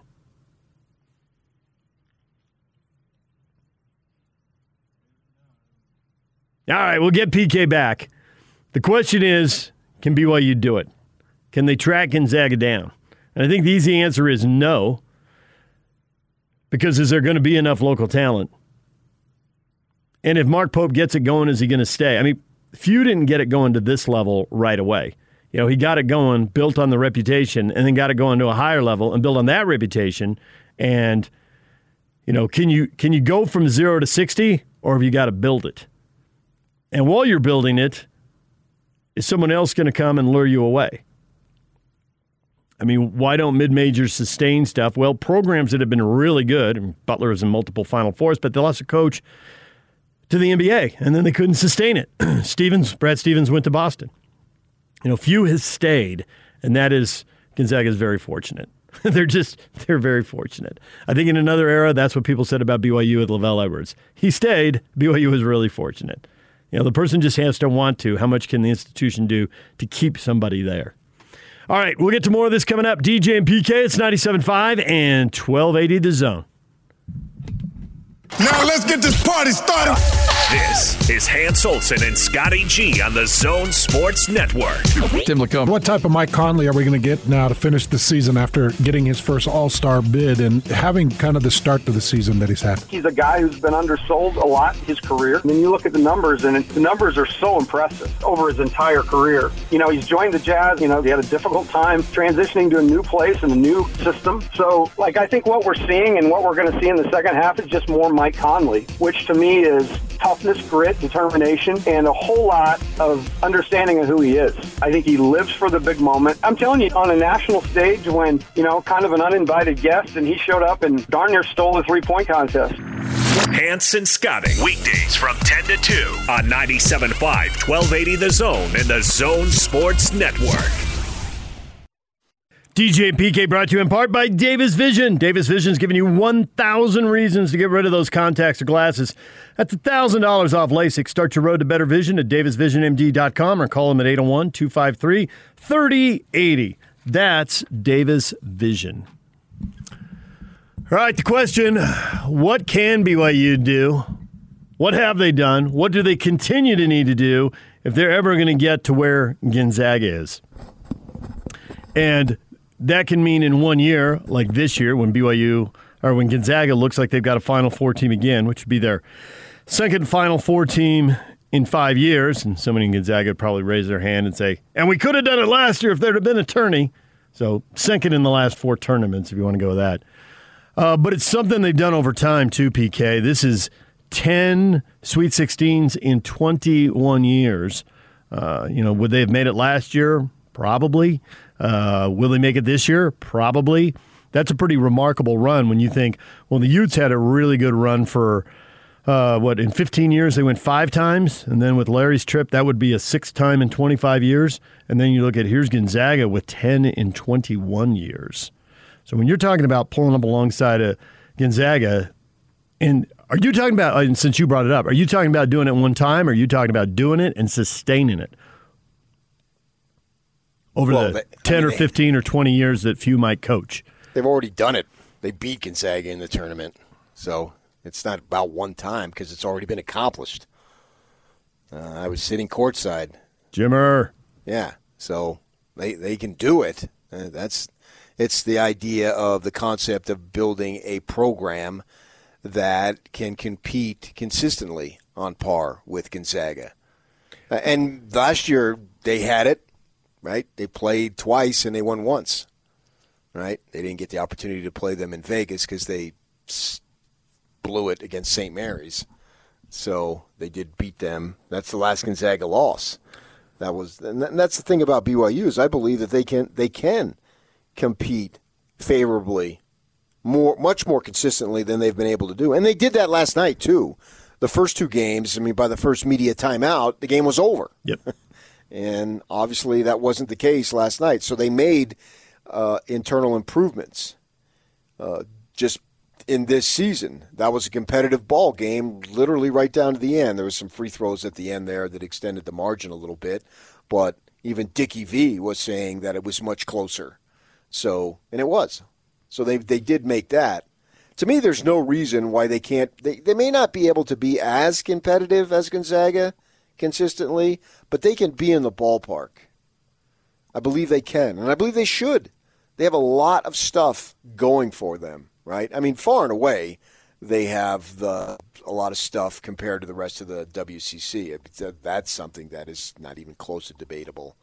I haven't been to all the WCC facilities, but I've been to most of them. And I've been to BYU's, and I've been inside their new facility here at 2 years old, and it's awesome. And the fan base, and it's great, the arena when it's packed with the student section and just the hardcore fans that they have. That matters to kids. For sure it matters to kids. So it's just a question of what is allowable. What can Mark Pope, I don't want to say get away with because that sounds underhanded, but what is he going to be able to do? Because I think that when you look at this lineup here, man, 4 transfers and a freshman, and return missionaries aren't really playing a big factor to the level that they used to. I don't have any problem with that. I couldn't care less, and I think most of the BYU fans couldn't care less on that.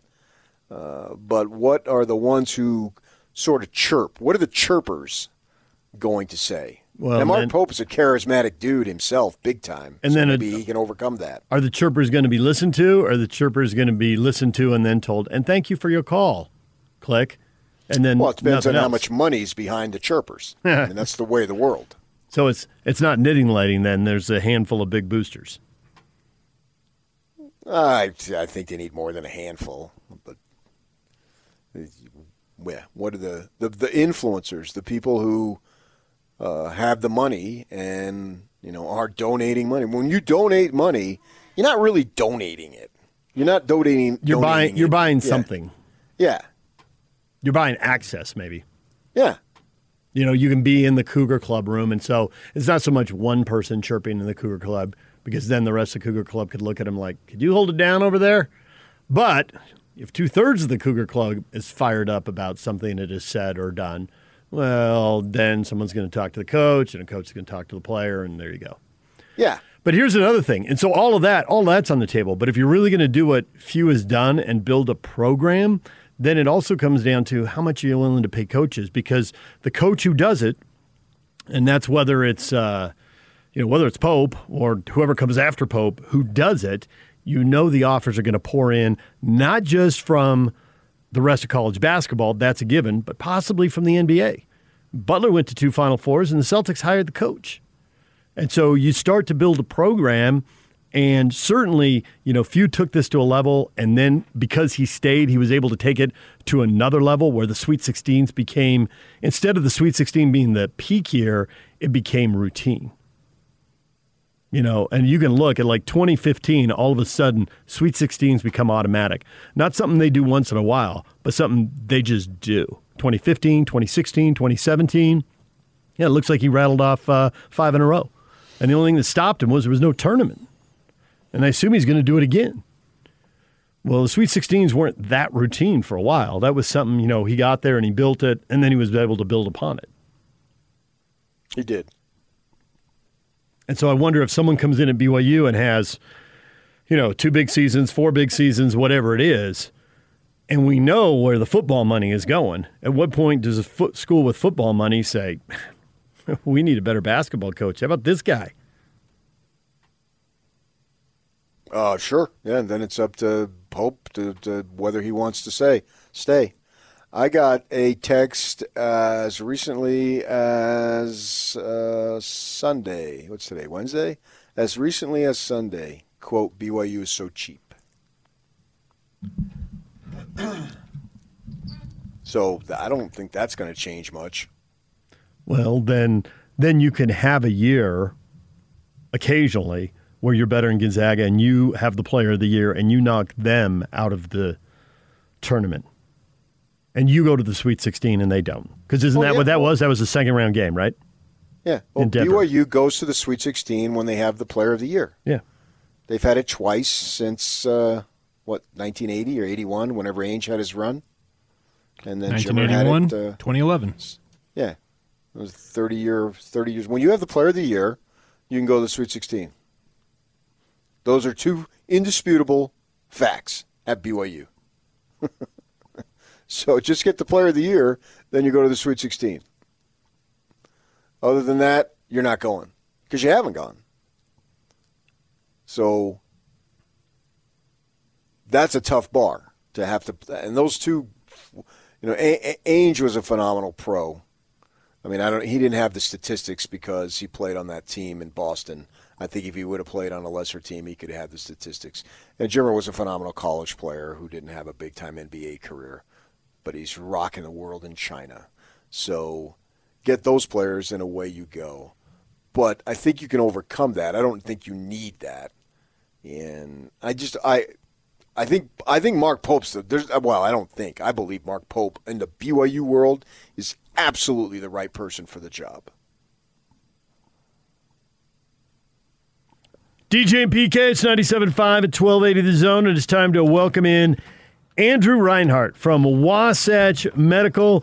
And Andrew, you've been on the air before talking about ED, and Wasatch Medical offering up a solution for ED. And so I guess the question is, why are guys so hesitant to get their ED taken care of? Well, this is interesting. I was talking to a patient just a couple days ago. He said, hey, I've been hearing you, Andrew, for years. I've got ED, but I waited as long as humanly possible to come in there. And I kind of questioned that. Well, why, what made you so hesitant? And he said, pride and ego. And I think that's so typical. When a man has ED, we don't want to admit it. The problem generally gets worse. And maybe men just don't know about our technology. They think the pill is the only option. We are finally treating the root cause of erectile dysfunction. We're opening up very gently blood vessels. So we're restoring normal function in the bedroom, and we're hoping to eliminate the stigma of getting this treated. So why do guys want to stop taking the pill? Because that can be more private, and so if there's pride and ego on the line, you go to the pill. Right, and a lot of guys do that. In fact, most guys do that. They generally stop or don't want to do that because of the side effects, the headaches and the blurred vision. And somewhere in the range of 30 or 40% of men taking the pill don't get a result of any kind. So that's a symptom reliever best case, whereas our treatments are going after the actual cause. So as always, you've got a special offer, you've got a deal, and our listeners certainly love special offers and deals. Yeah, we deliver a ton of value. This is hundreds of dollars in value, actually. Call us now. Put a stop to the ED. The assessment, the exam will be free. The blood flow ultrasound with our medical doctor. A little enhanced gift. You'll love this. It produces immediate results in the bedroom. And new patients even get free testosterone right now to handle a little ambition in the bedroom. We refer to that as. Give us a call now. It's all no charge. Guys, you can put a stop to your ED by calling Wasatch Medical right now and claiming that offer. 801-901-8000. 801-901-8000. Call Wasatch Medical at 801-901-8000. Andrew, thank you. Thank you, guys.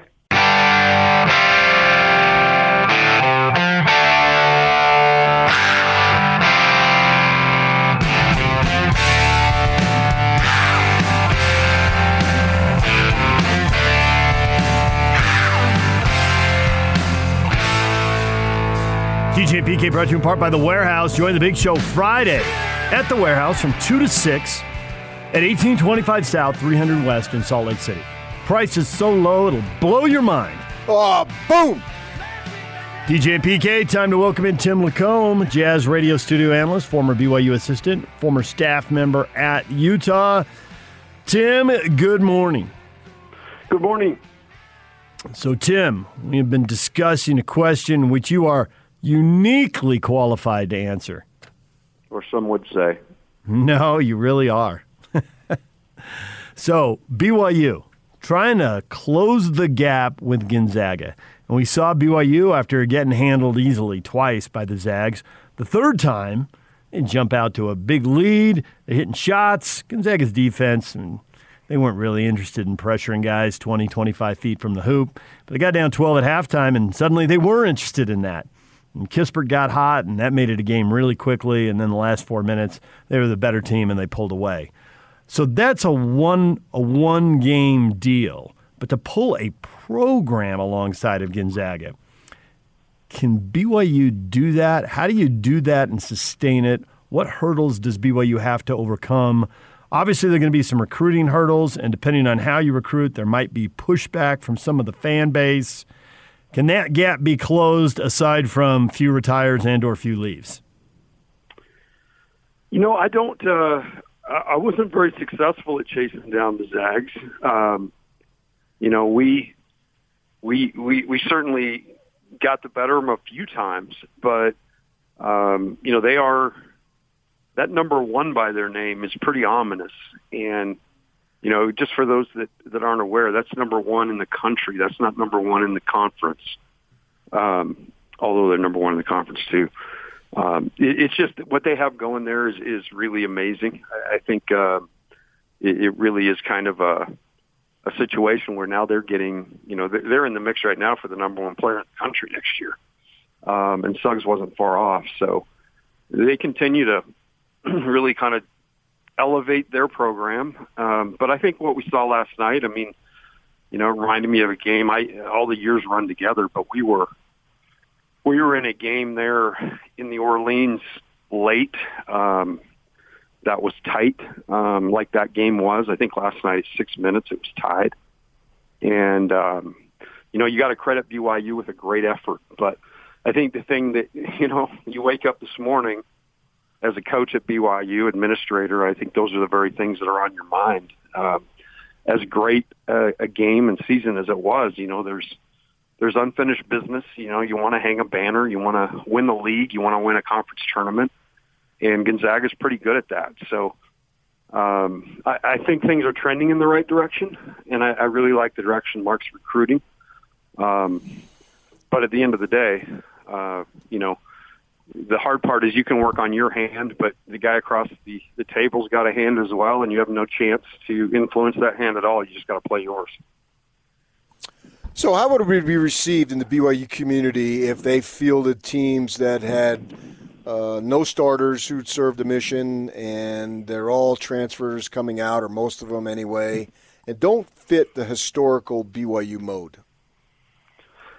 Well, I can only speak from experience in that, BYU is a place that is for members of the church, and then you put guys that play basketball on top of that. You're always going to have that draw of getting the best players. I think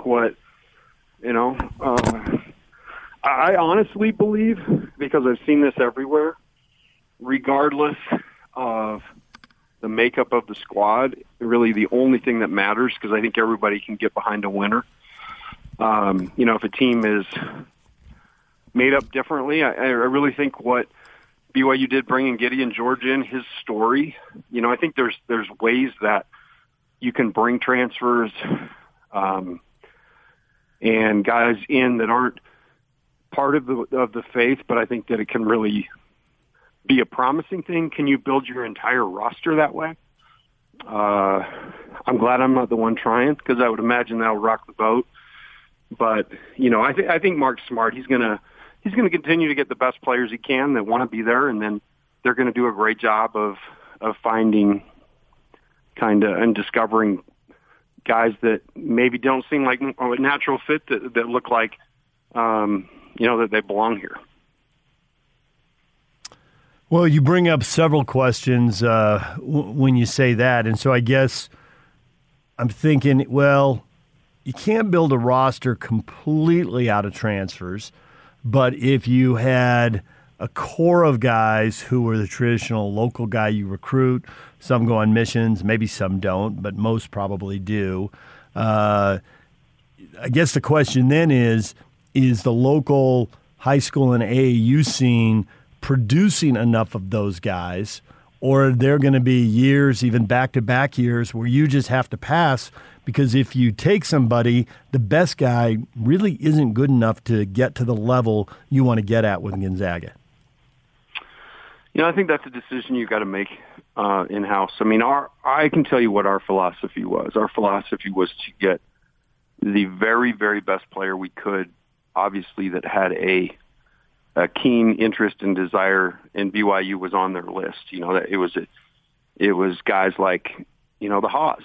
People think that TJ and Ty were just done deals, and TJ was more so because his process was different. But Ty went right to the wire. Ty was going to go to Stanford, and thank God we got him, because we all know what he did at BYU.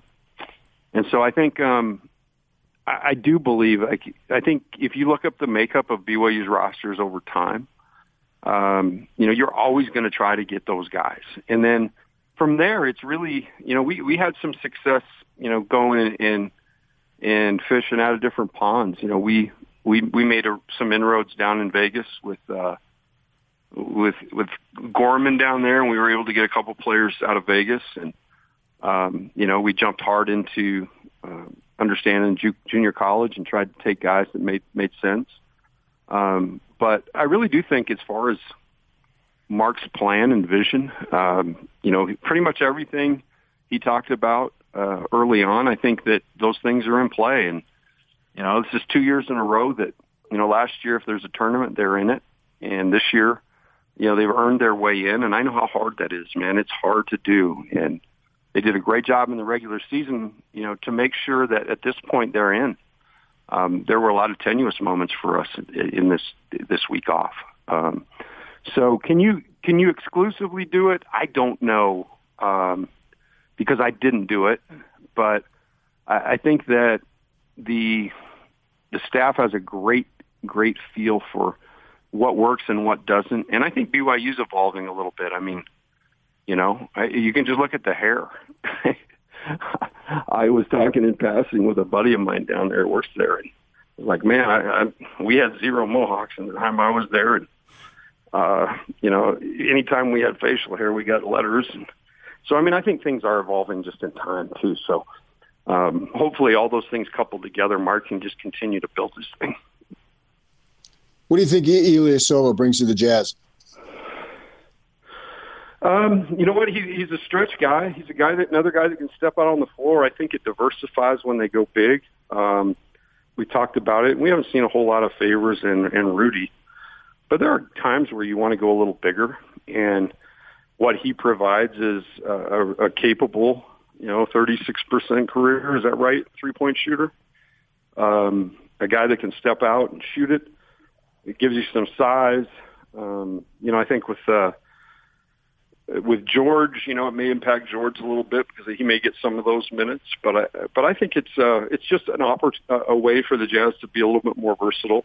And as the playoffs come, to be able to have, you got to have a couple different ways and lineups to play in the NBA that match, and maybe even could create an advantage.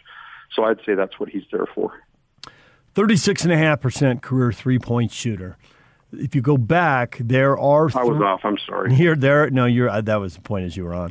There were 3 years in his 20s, 2 in Milwaukee, and then a portion of a season in Orlando, not a full season, where he did shoot over 40%. There were 2 years in Milwaukee. He shot 44 and 45%.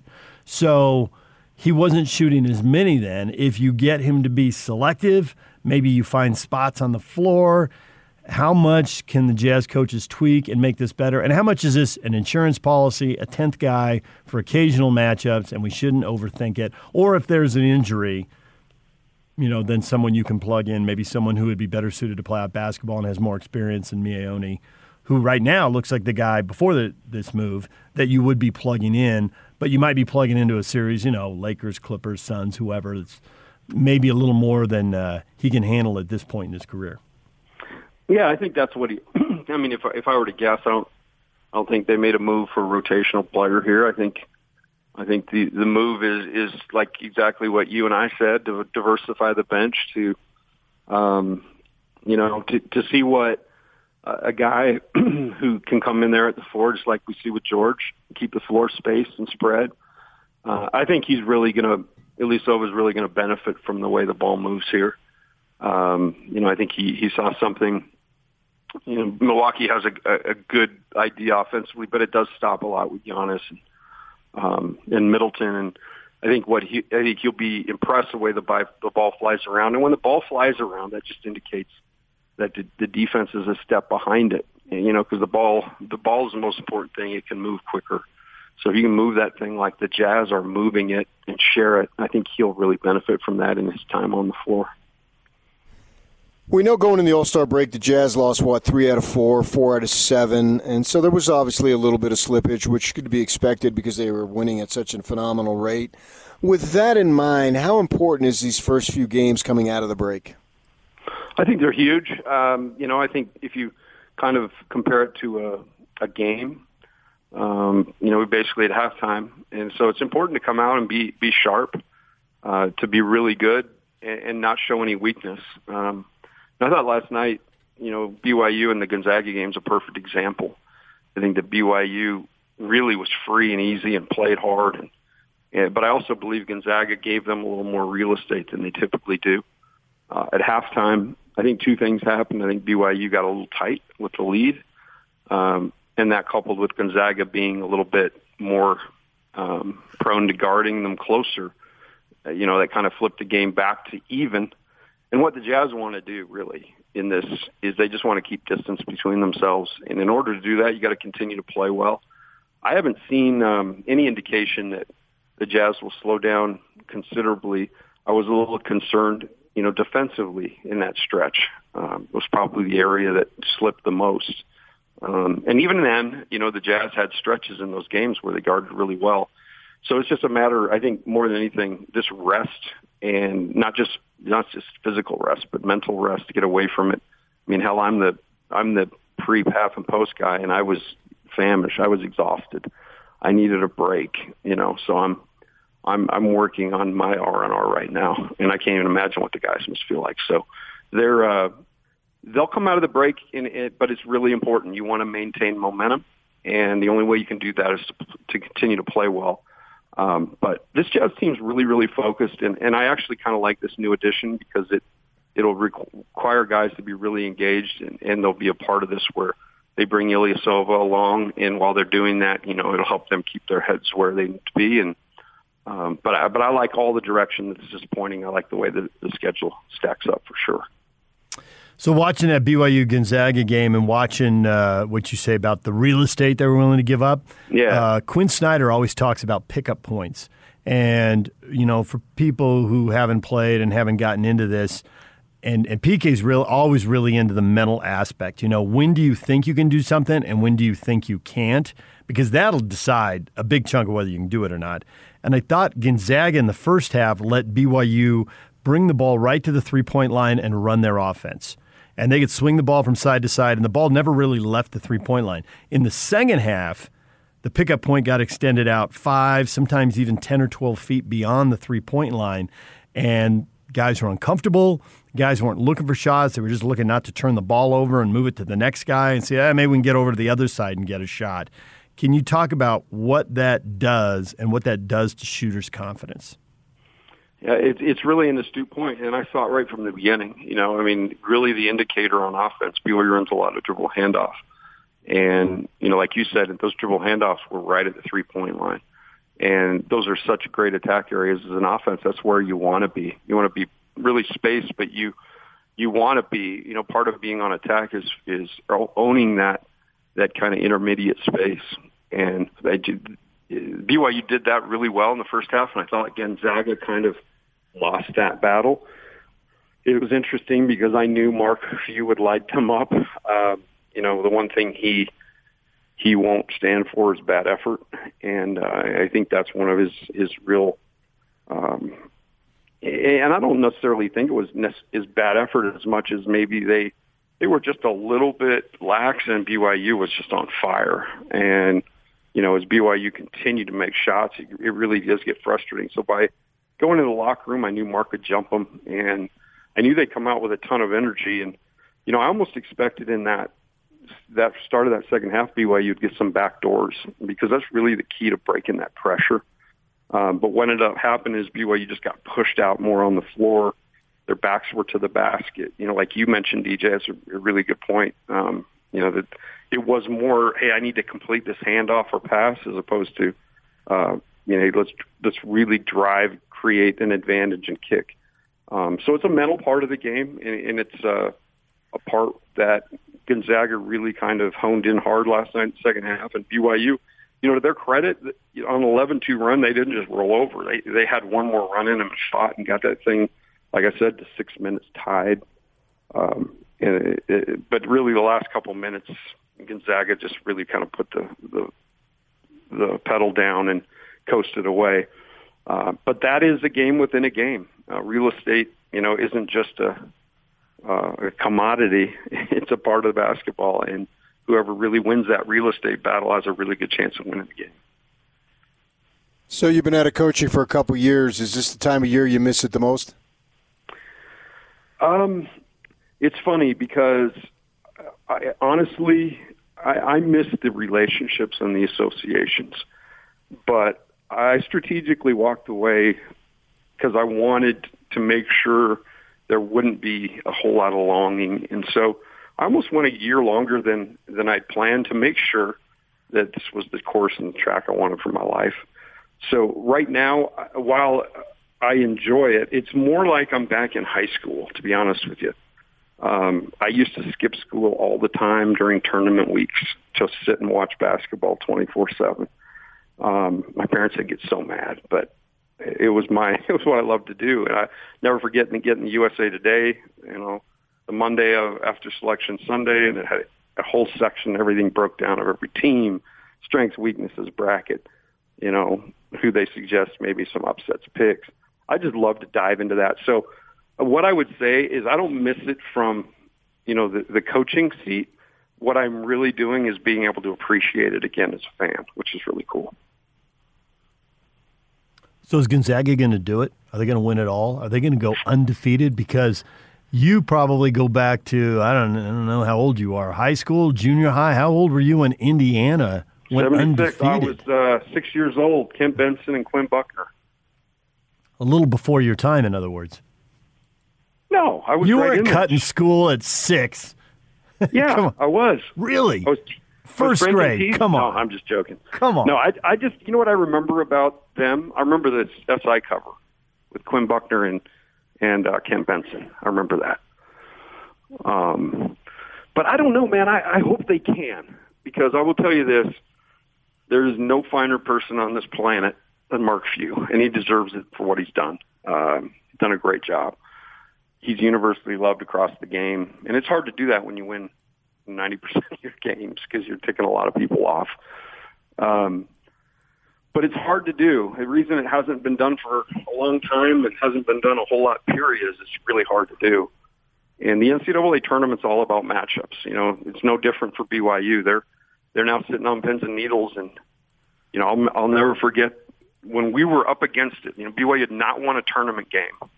You know, you speak about all the great years BYU had in their history, and some of the great players that came through. You know, that 2001 team, they won the conference tournament, but they still did not win a game in the NCAA tournament.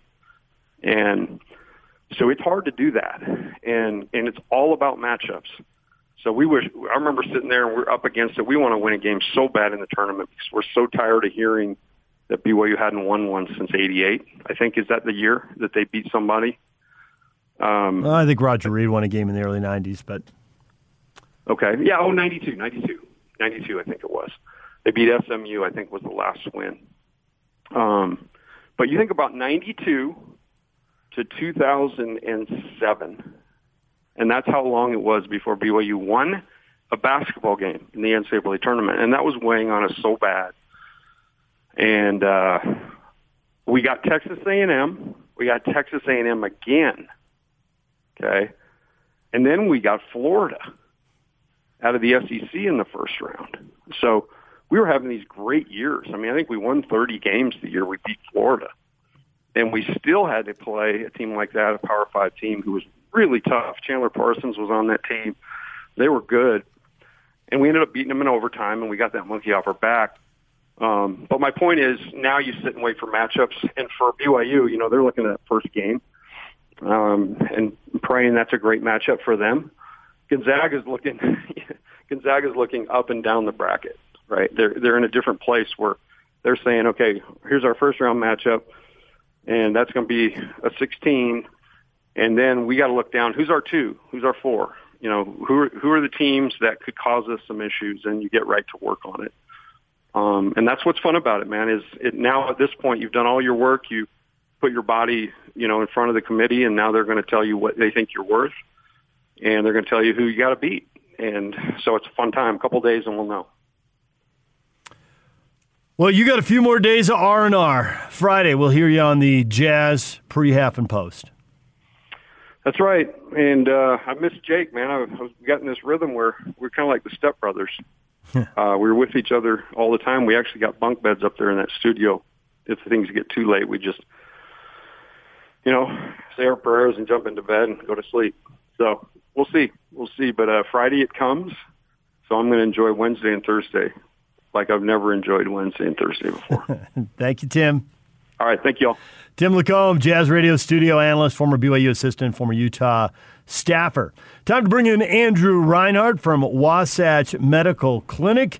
And Andrew, you've told us a little bit about this, but for people who don't know, Cambridge University has been looking you over. Yes, they have. For men struggling with ED, it's been the pill.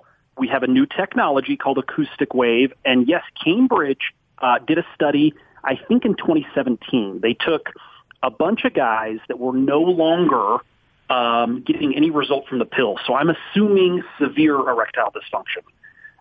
They put them through the treatments.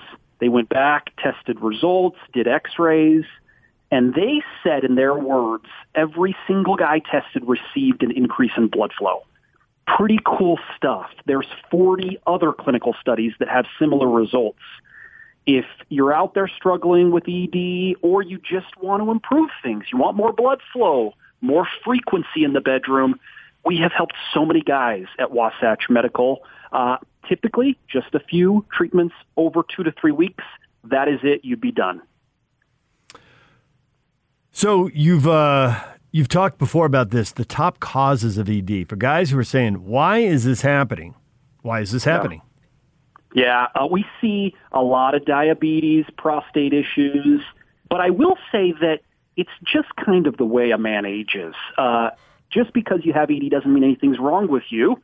The American lifestyle, kind of causes our blood vessels to harden up, shrivel a little bit, and this is a blood flow problem. The number one leading cause of ED is damaged and restricted blood vessels, and that is what our treatments are trying to repair.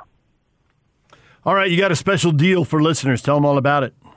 We do. If you're out there struggling with ED, you want to throw those pills away, improve things with your significant other, we really believe in delivering a lot of value. We're going to do the exam, the consultation, even the blood flow ultrasound with our doctor at no charge.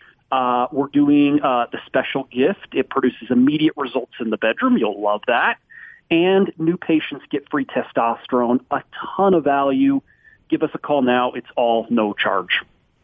Guys, you can call Wasatch Medical right now. You can claim that offer at 801-901-8000. 801-901-8000. The phone number for Wasatch Medical, 801-901-8000. Thank you, Andrew. Thank you, guys. Now let's get this party started. This is Hans Olsen and Scotty G on the Zone Sports Network. Tim LaComb. What type of Mike Conley are we going to get now to finish the season after getting his first All-Star bid and having kind of the start to the season that he's had? He's a guy who's been undersold a lot in his career. I mean, you look at the numbers, and the numbers are so impressive over his entire career. He's joined the Jazz. He had a difficult time transitioning to a new place and a new system. So, I think what we're seeing and what we're going to see in the second half is just more Mike Conley, which to me is toughness, grit, determination, and a whole lot of understanding of who he is. I think he lives for the big moment. I'm telling you, on a national stage when, kind of an uninvited guest, and he showed up and darn near stole the three-point contest. Hans and Scotty, weekdays from 10 to 2 on 97.5, 1280 The Zone and the Zone Sports Network. DJ and PK brought to you in part by Zero Res. Dirt, dust, dander, and allergens are no match for Zero Res carpet cleaning. If you want the contaminants gone, call Zero Res. Right now, just $33 per room to get your carpets Zero Res clean. But minimums apply. Call them at 801-288-9376 or schedule online at Zero Res Carpet Cleaning. But no maximums apply. That's the great thing. So you hear Tim LaComb talk about BYU and building a program and how do you catch Gonzaga. Did it change anything in your mind? Did it illuminate a point you had not perhaps fully considered? I don't know what illuminate means. That's fancy words right there. Well, yeah, he went right to the mohawk and facial hair. That's exactly what I'm talking about. Is that going to be a hurdle they have to clear to build a program, or is that hurdle going to be removed? Because there's plenty of hurdles that everybody faces. I mean, there's a reason Gonzaga's 26-0 and handled Virginia and West Virginia and Kansas. There's plenty of basketball hurdles. Are you going to put other hurdles in the program's way? Well, they're already there. I don't know that you're putting. They already apparently exist. One's been removed because now a guy can have a mohawk and it's not a big deal unless it's, I don't know, a big deal because I guess someone in Vegas would have shaved his head for a big deal after Monday. I don't know. I disagree. If you have four guys with mohawks, one guy has a mohawk, and it's been mentioned multiple times. We all noticed it. I noticed it. You noticed it. Like, what? BYU's got a guy with a mohawk? Huh. And Averett had his hair in a little bit of a bun all season, and I heard about that too. These are things that get talked about, and they get letters. They get criticism. Just like Tim said, this is stuff I've been hearing for 25 years. I'm a dope, but I'm an honest dope. People trust me, and so they tell me stuff because they know I'm not going to give them up. Under any circumstance am I ever going to give up anybody. Never. We'll never do it. And I hear these things, and these are already there. These are obstacles that already exist and have existed. Kelly Olynyk could have never played at BYU. Do you realize that? That's a problem. Because of the hair, if you're wondering, people. Yes. Oh, not for the talent. He's been in the NBA. He's not a star, but how long has he been in the NBA now? Ooh, not a decade, but pretty close. Maybe 8 years. Yeah. I'm just taking a shot. And you know me, I'm going to look it up. Well, it's He's a Gonzaga guy. Yep. I believe he came one of the earlier pros that they had out of Canada, I think it was. And he's had the long hair. So that's what's going to be interesting to see what Mark Pope, as he continues to explore beyond the traditional way of BYU. I mean, look at it, man. If you include Lohner as a transfer since he signed with Utah, they had 5 transfers that they started and have been starting. Now, the BYU fan who wants them to win has no qualms whatsoever. I personally have. I couldn't care less. There are Cougar fans in their car right now who are shaking their head like, why are you talking about this? I don't care. Right. But Lacombe mentions how they would get letters and stuff. And this Harvard hair has already been mentioned. The hair, the mohawk. I care about him making baskets and D'ing up and getting rebounds. That's what I care about. I don't really care about the other stuff. But there are people out the BYU way. I'm telling you, Steve Cleveland got ripped big time for it when he brought in Ron Solis. Big time got ripped. It was a big deal at the time. I remember it well. People were writing about it and talking about it. It was a big deal. Okay, so here's the difference. In that era, people, BYU gets whatever feedback, and so Steve ends up going a different way. But does Pope, do they hear about it now, but they don't have to go a different way? I mean, you mentioned Averett's hair. Well, he's worn his hair like that all year. Well, if he was wearing it like that all year, nobody made him change it. That's different than telling a guy to go shave 20 minutes before a game. So if someone was it the is COVID thing with people not being on campus and whatnot, I wonder if it's just as you would say, your one-off spiel. Yeah. And that's the thing is, like, people could still talk about it, but if there's an administrator there to kind of shield and say, listen, I'll talk to these folks, you keep doing what you're doing, because it's just not that big a deal. So if they're in that place, then whoever gets upset, but it doesn't really impact the program if that's the way things are going. Yeah, well, then it comes down to the people who are forking over the cash, man. Money talks. At all times, money talks. Everything is driven by money. That's where I would say it's not the one-off then, because it's one thing when you're on campus, but those folks, they're not on campus running these guys. They're seeing them at games, and they're certainly watching these games on TV, and they've seen the mohawk, they've seen how whoever wears their hair, whatever. They've seen that. If they're not pushing back right now, then maybe it goes back to what Lacombe says is like there's an evolution, and that's one hurdle, and there are others, but that's one hurdle that apparently doesn't have to be cleared anymore. Okay. Unless you're right and it is a one-off, and next year it's going to be a big deal, and people are going to have to change. And then a recruit talks to a player, and the recruit hears something. I mean, there's no question at Arizona that recruits heard stuff from players over time. He had to change how he recruited. He changed who he was getting. And obviously he's been, there's an NCAA investigation. Is he going to keep his job? And that's impacting his recruiting too. But over time, that stuff adds up. At the start, a coach preaches his vision. And that's the most important thing in recruiting. It doesn't matter if it's football or basketball. It doesn't matter if it's Power 5 or somebody who's just made the move up a level. The coach preaches his vision, and that's a determining thing. But you start getting down the road 3, 4, 5 years in, now players want to know, okay, what was it like for you? And they found out on the recruiting visit, these guys text each other because they know each other off the AAU circuit.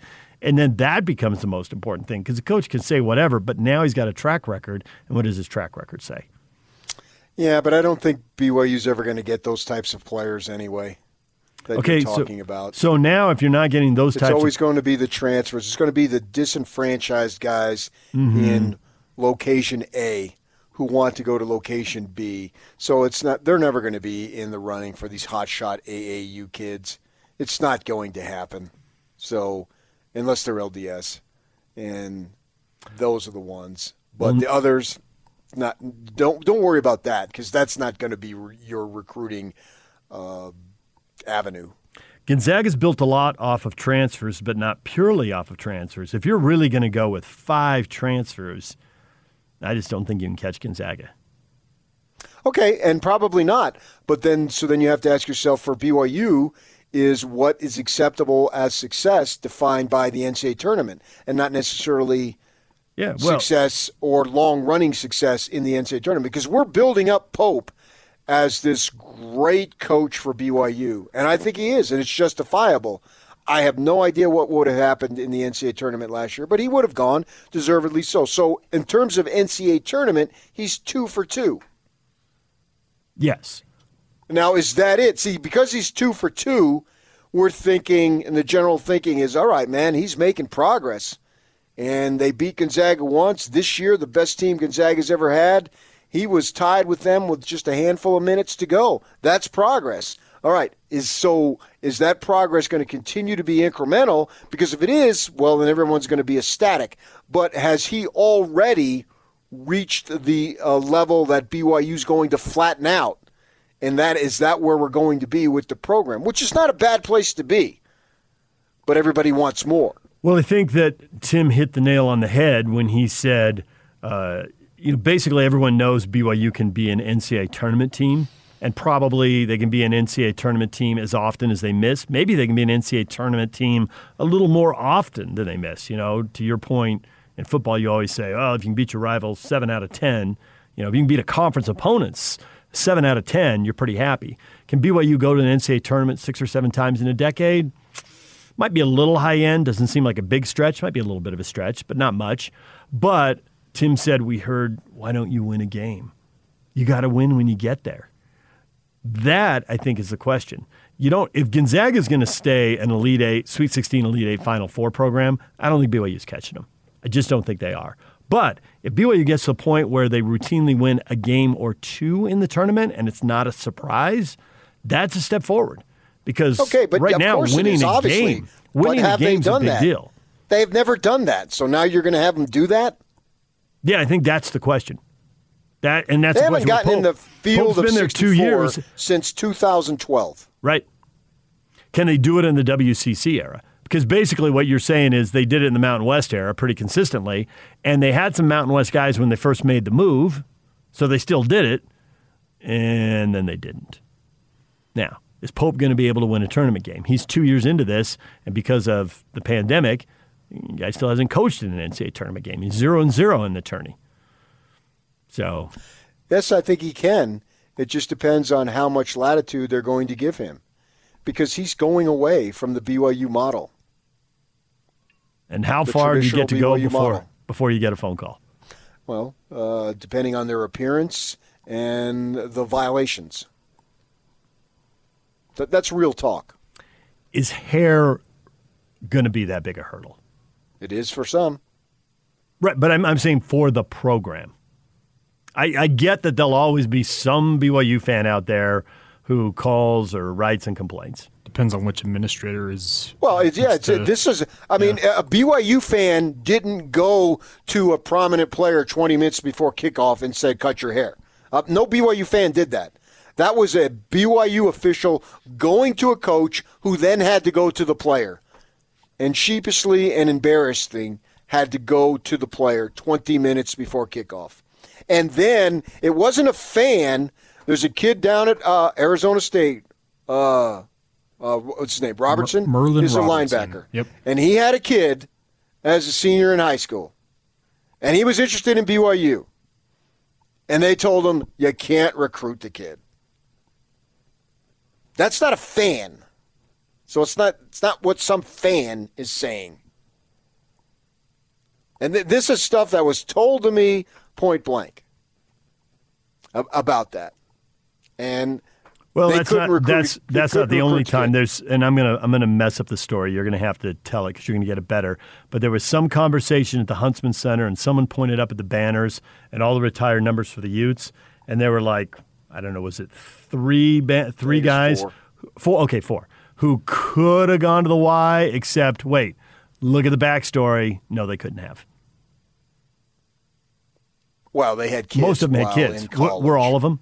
Did all of them have kids in college? Or most of them? That was the joke. Yeah. To get your jersey retired, you had to be first-team All-American and have a kid out of wedlock. Or get a kid, get a girl pregnant while you were at the U of U. And that was the joke among the players. So, again, criticize me all you want on that, but that was the running joke. And I don't even know if I don't know if those kids were BYU interested. I'd never heard that connection, so I don't know anything about that. That's two different things. I don't know if they were interested in BYU at all. What the story was there. These are all issues. I'm just wondering, has Mark Pope already pushed up against BYU's limit?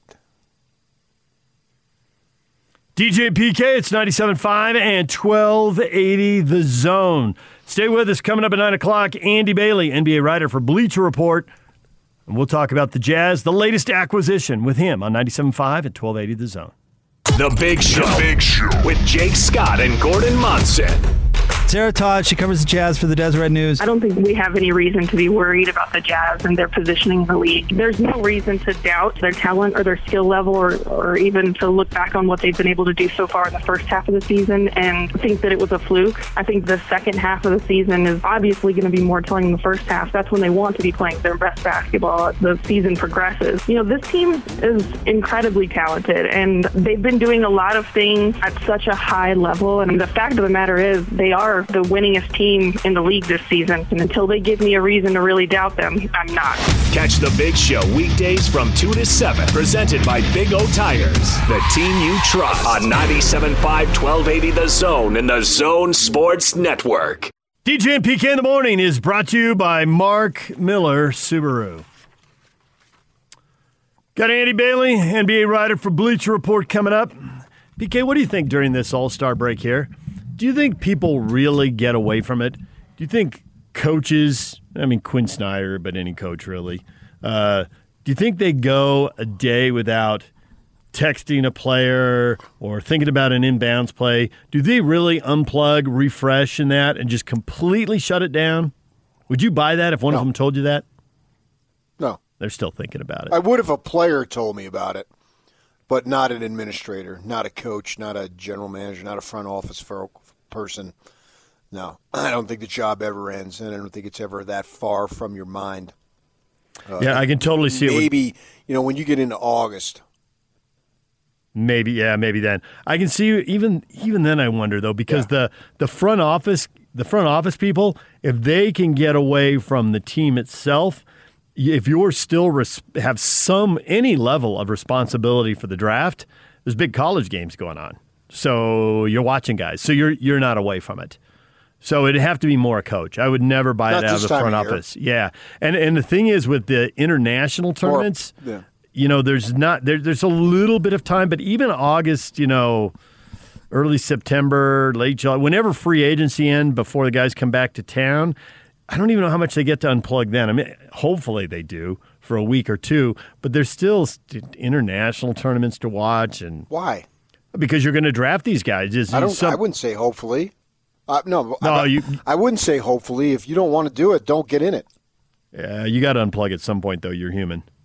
Don't you have to shut it down at some point? But I don't think guys really shut it down for a month. Yeah, I'm still waiting for that first vacation my father took from his 2 jobs as a janitor. Come on, man.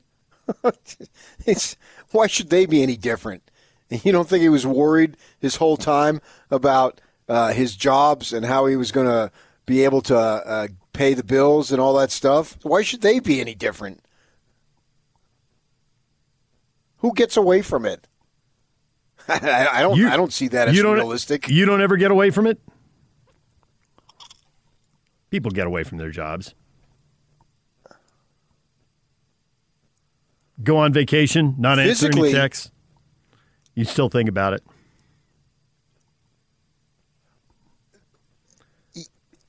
We're in a sports business, right? Thankfully, gratefully, for sure. And do you think I disconnect from sports for a week? I got to say, never. I've gone never. I've gone to Hawaii, and my wife talks about me unplugging, but I've also watched the NBA Finals in Hawaii. It's the weirdest thing. It's 2 o'clock there, 3 o'clock in the afternoon, and the championship is starting. What? I've watched the NBA Finals in Mexico, and what I did on that was they had staying in a nice Marriott, and they have a workout room, and I would plan, instead of doing it in the morning, I would plan to do it in the evening. because they had televisions. Hit the treadmill and watch the game. So, no. Me as a bench press, obviously. Clearly. But, so, no. Get away completely, 100%? Who does that? Andy Bailey, NBA writer for Bleacher Report, is coming up next. Stay with us. DJ PK brought to you in part by Davis Vision. Davis Vision is giving you 1,000 reasons to get rid of those contacts or glasses. That's $1,000 off LASIK. Start your road to better vision at davisvisionmd.com or call them at 801-253-3080. That's Davis Vision. Time to welcome in Andy Bailey, NBA writer for Bleacher Report. Andy, good morning. Good morning. How are you guys? Excellent. Maybe not as good as Ersan Ilyasova, who knows he's getting an NBA paycheck. Yes. How big a deal is that for the Jazz? Is that just a little move around the edges, a little insurance policy, or do you see it as more than that? I would probably say it's a move around the edges, as you described. I think Utah's bigger need may still be perimeter defense, just more bodies to throw at guys like LeBron James or Kawhi Leonard or Paul George. And so from that sense, it's a little bit curious. But you can see why the Jazz would like him. I mean, they've been in the business of forwards who can shoot for a while, and he makes sense on that front. I don't think that he, immediately steps into a huge role. If anything, he maybe supplants George Niang somewhere down the line. But Niang has, proved himself to be a pretty valuable shooter off the bench too. So he might even have to fight for minutes once he gets there. And Utah's got a pretty stout 8 or 9 man rotation already. So it's not a huge earth-shattering move, but I could see how he could help down the line. He's certainly a guy who can rebound a little bit and hit some threes. He's not a great three-point shooter. He's kind of a mid-30s guy for his career. But mostly it's I think the way you described it is good. It's probably an insurance policy.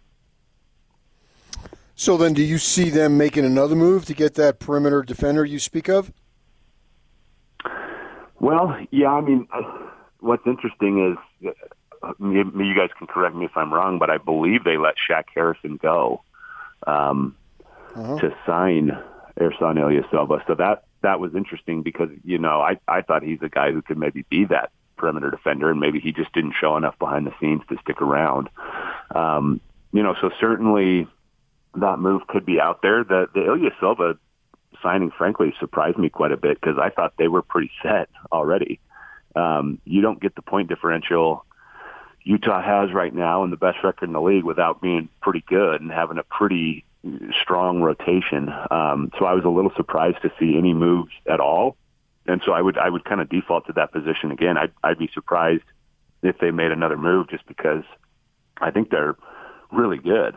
And, certainly no team wants to rest on their laurels and not get better. So they're probably looking for that kind of help. But I don't think it's going to be any name that blows us away. If there's another signing or a small trade or something like that, it'll probably be around the same level of impact as this Ilyasova deal. The thing that always seems to me is that, first off, for the guys who they're struggling to defend, well, the whole league is struggling to defend those guys.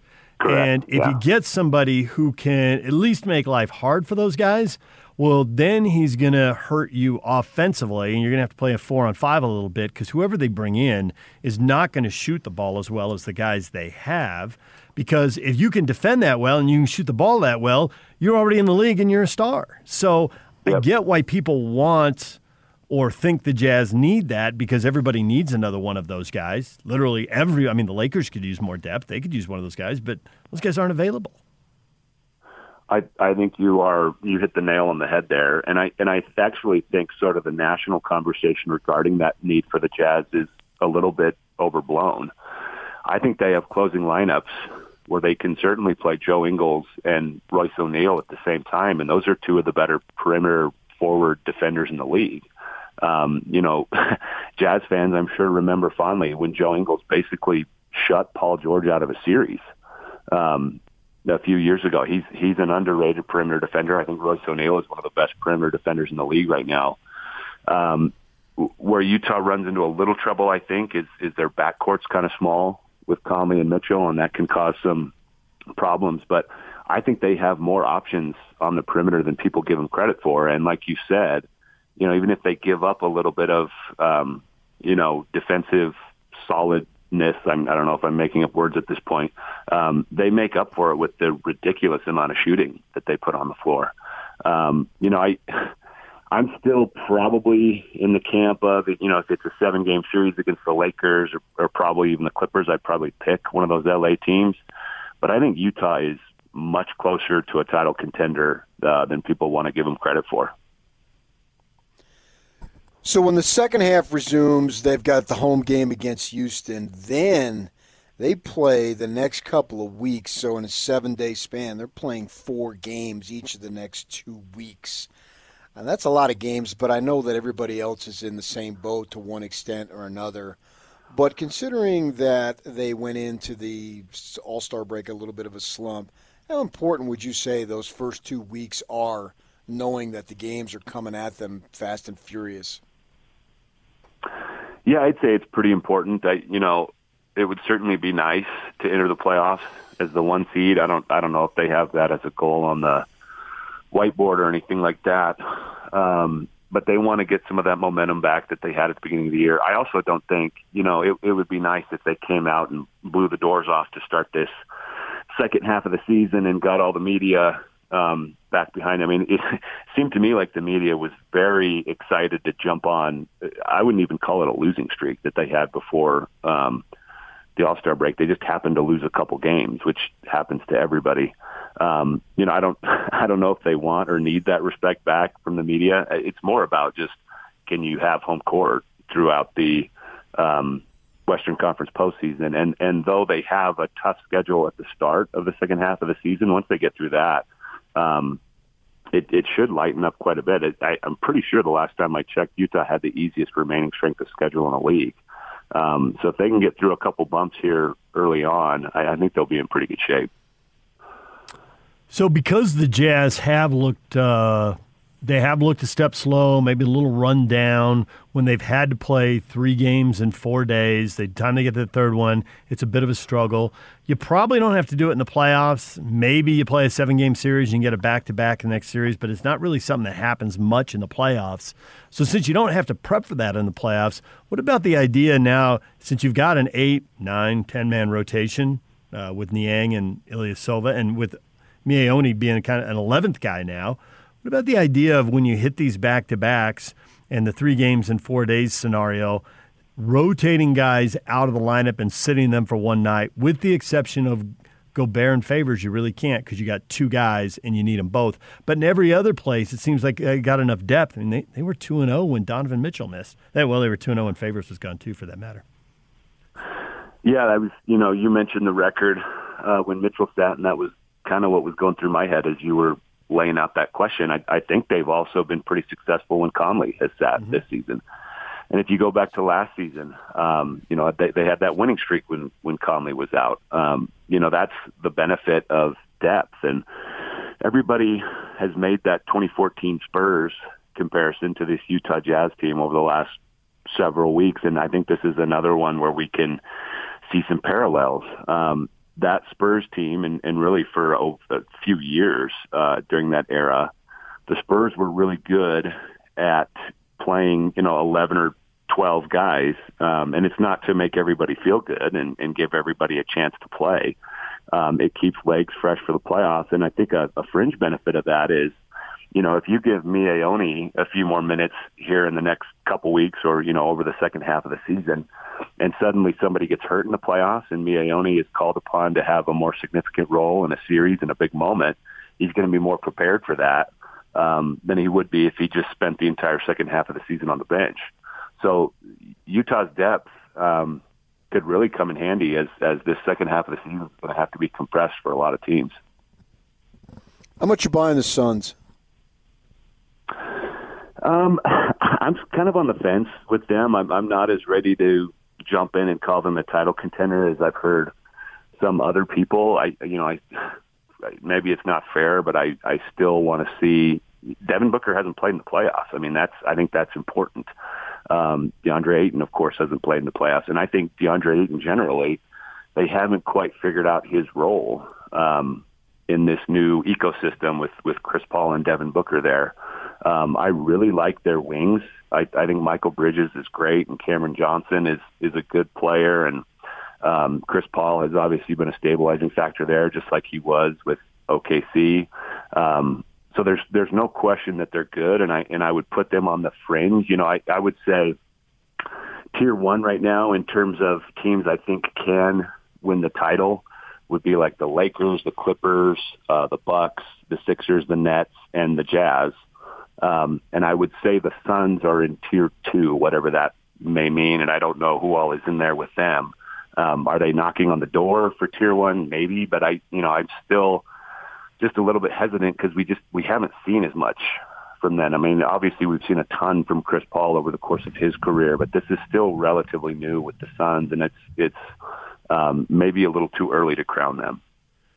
You were talking about how versatile the Jazz were and the options they have. The one thing we really haven't seen a lot of, well, that may not be. One thing we haven't seen as much as I think some Jazz fans are intrigued by is Joe Ingles closing if the Jazz think the backcourt is too small in a given matchup. Take Conley out at the end of the game. Or we saw the Sixers go right at Bogdanović in overtime. They clearly thought he's a defensive liability. We can attack him, and they did, and they got enough buckets to win the game. So if there's a matchup issue with either one of those guys, why not put Ingles in the closing lineup and take out one of those guys? How willing would you be to do that, and how much does that mess with whatever chemistry we're going to hear about, blah, blah, blah? That's the big consideration, obviously, is what does it do to the other guys. And as far as I can tell, this is a team that's got a lot of very level-headed players. And whoever that odd man out may be would hopefully be okay with that. But that's something I've been thinking about for weeks. I mean, if you look at lineup data, there are some lineups that are just phenomenal with Joe Ingles in them, and versatility is how you started that question. He's extremely versatile. He can be as effective a spot-up shooter as Bogdanović is, but he's a much better perimeter defender, and he's a much better decision maker in the pick and roll. I mean, we saw that chemistry between he and Derek Favors 2 years ago in the pick and roll, and I think he's got a little bit of that with Gobert now too. I just think he does more than Bogdanović does, and I don't know if that's me saying that Bogdanović is the one who needs to be bumped out. But there are certainly some games and situations where I think Ingles needs to be on the floor in the closing minutes. I think he's shown so much over the last several seasons that he's a guy who doesn't shy away from big moments. I already mentioned that series against Paul George. He hits big shots, but he also comes up big on defense a lot down the stretch. So they're going to have to think about that. This is the burden of having 6 or 7 guys who can close. I mean, there are other games where you think, Jordan Clarkson should be out there. The way that he can get the offense on track. I mean, there are so many options and configurations and lineups with this team that you could, make an argument for being the closing 5. And maybe it's different game to game, but for Joe Ingles specifically, I think he's certainly earned more closing minutes. So we've seen Blake Griffin to the Nets. Anything else you're expecting? This is such a weird trade deadline to try to gauge because we've got the play-in tournament, of course, and so I think a lot of teams are going to talk themselves into, we can be one of those top 10 teams. We can get a little bit more experience, possibly some playoff experience if we get lucky in that play-in tournament.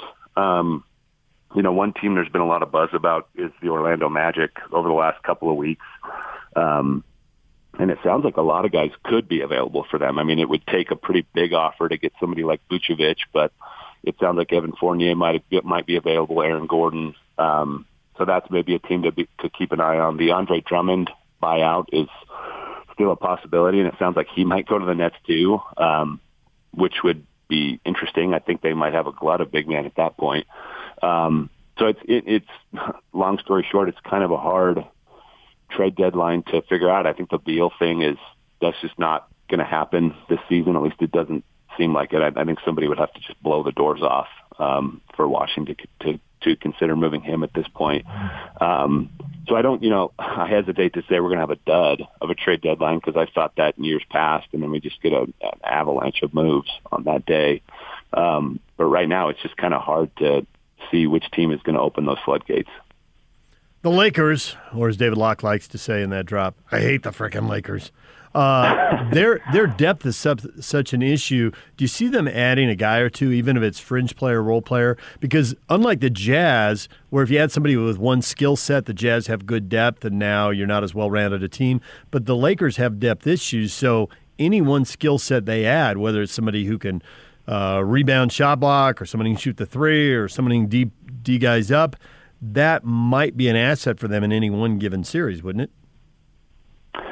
Yeah, I think they should be relatively aggressive. I don't know if that means a veteran who's just kind of sitting on the couch right now and would take a veteran minimum. I don't know who that guy is, but they certainly have depth problems. I think you take the second best player off any team, and they're obviously going to struggle. So as long as they've got LeBron and AD in the playoffs, they're going to be formidable. But those other positions, they could certainly use a boost around the roster. Dennis Schroeder is not as good as he was with OKC. Wesley Matthews just kind of looks like a shell of himself at this point. So they could certainly use a boost on the perimeter. But I would be hesitant to hit the panic button if I'm LA. I don't think they need to do anything dramatic. But if there's a veteran out there or a buyout candidate out there, they're going to have their ear on a bunch of possibilities. PJ Tucker's a guy I thought about for them a little bit ago, and I don't know if he suddenly becomes good again because he's been bad in Houston, frankly, and maybe he'll be more motivated on a contender. But yeah, they absolutely could use some depth. Well, Andy, we appreciate a little bit of time. You coming on, talking a little NBA with us, and the games are going to pick up here real quick now. A little bit Wednesday, a lot Thursday, and the Jazz on Friday. Thanks, Andy. Awesome. Thanks for having me, guys. Andy Bailey, NBA writer for Bleacher Report. Join us right here on 97.5 and 1280 The Zone. Everything you missed in this show will get you up to speed next. Stay with us. The Big Show with Jake Scott and Gordon Monson. Sarah Todd, she covers the Jazz for the Deseret News. I don't think we have any reason to be worried about the Jazz and their positioning in the league. There's no reason to doubt their talent or their skill level or even to look back on what they've been able to do so far in the first half of the season and think that it was a fluke. I think the second half of the season is obviously going to be more telling than the first half. That's when they want to be playing their best basketball as the season progresses. This team is incredibly talented, and they've been doing a lot of things at such a high level. And the fact of the matter is they are the winningest team in the league this season. And until they give me a reason to really doubt them, I'm not. Catch The Big Show weekdays from 2 to 7. Presented by Big O Tires. The team you trust. On 97.5, 1280 The Zone and The Zone Sports Network. Corey defended by Lohner, gets a screen from Timmy, dribbles the top of the key, pulls up for one more, and he's got another one. Corey Kispert fired up, pumping his fists. He's hit 3 early in the half, and the Bulldogs cut the lead to 55-52. Suggs off Timmy's screen, drives, shot up, high off the glass, and in. Beautiful touch from the freshman. Gonzaga right back on top by 2. Nembhard dribbles to the free throw line, cut off there. Pass right side, Suggs. He catches and shoots. The 3 is good. All net for the freshman. A huge one for Jalen. He's got 20. BYU, Gonzaga, the Cougars had a 12-point lead at halftime. They were shooting like 70% from 3. I mean, it was just outrageous. They were crushing it. Gonzaga came out in the second half with an 11-2 run. They traded hoops for a long time in a close game. It was tied until right about the 4-minute mark. 4:03 to go. Jalen Suggs scores on a layup, and that started a 15-5 run for Gonzaga to close the game. They win 88-78. They win the second half 47-25. It was like 2 different games, PK. It was 2 different games in that one team versus the other, but sort of the same type of game in that BYU was way hot in the first half and Gonzaga was way hot in the second half. And Gonzaga's defense really turned it up in the second half. That was what was, I think, to me is a couple of things as far as the shooting. They had to hit the 3-point shots. Even if they really buckled down defensively, there's no question. But I think it had to be augmented by the Kispert coming out and hitting the 3-point shots, and then Suggs taking over, to where I think that BYU obviously would have had a better chance, even with the increased intensity by Gonzaga's defense. If Gonzaga wasn't hitting, maybe the lead would have still been 6 or 8, and so there would have been more pressure on offensively from the Gonzaga perspective. But Kispert took care of that right off the bat. And he's a premier shooter, man. There's no doubt about it. If he's going to get squared up, he's going to make probably 60-70% of those shots. Is exactly what he did. And then Suggs is a phenomenal player, maybe the best guard that Gonzaga's ever had. And if you're a Gonzaga fan, appreciate him, because I don't think he's going to be there much longer. Well, it goes to what you said. He's certainly a top 5 pick, and, if he goes 2 or 3, I don't think that'll surprise. It won't shock people, certainly. And Kispert is projected as probably a lottery pick. He's probably late in the lottery, and Suggs is going to be very early in the lottery. But, hey, you got a college basketball team, and you got 2 guys who are going to go in the first half of the first round. You ought to be pretty good. And Gonzaga, they're really good. 26-0 now going into the NCAA tournament. If you had to put a number on it, 20%, 50%, 80%, whatever, what number would you put on Gonzaga going undefeated and winning the whole thing at 32-0 and being the first team since Indiana in 1976 to have a perfect season? I think I'd put it about even money. I mean, it's impossible to say because I don't know. You don't know the brackets yet in the draw, right? Yeah.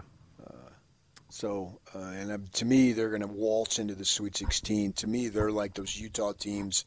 Once they got going in the 90s, is they pretty much had a clear path to the Sweet 16. Early, there's a couple of games, I think Utah and Iowa State, when Van Horn was, junior, I think it was. But then other than that, man, it seemed like they just could waltz into it for 2 or 3 years into the Sweet 16. So I certainly expect Gonzaga to be playing deep into the tournament. As far as I would be absolutely shocked if they were not playing on that Elite 8 weekend with the opportunity to go to the Final Four. But once you get to the opportunity, so you're getting that regional final, although they're not going to really have the regions this year. I don't think they'll have brackets, but obviously it's all in Indiana. So I'm not even sure how that's going to play out. But the fact that if they're not playing, whether it's on that Saturday or Sunday, for the right to go to the NCAA to the Final Four, I would be very much surprised. And now that I think about it, I think having everything in Indiana might favor the favorites even more, if that makes sense. Because? Well, your routine is right there. There's nothing. You take the travel out of it, yeah. The fatigue to a degree. Yeah, there's nothing unusual about it. It's almost we saw in the bubble. Now I don't know how it's going to work as far as different gyms and how that's what they're going to do as they narrow it down and we get from first weekend to second weekend. Are they going to? If you're the higher seed, does the other team have to come to where you've been playing? I'm not sure all those details. Maybe they've already been ironed out and I just haven't seen them. But just off the top of my head, I think that it's going to favor somebody like Gonzaga to where they're just going to be wherever they're going to be, and that should help. More time and everything and rest time and whatnot. And obviously in most games, if not all of them, they're going to be favored.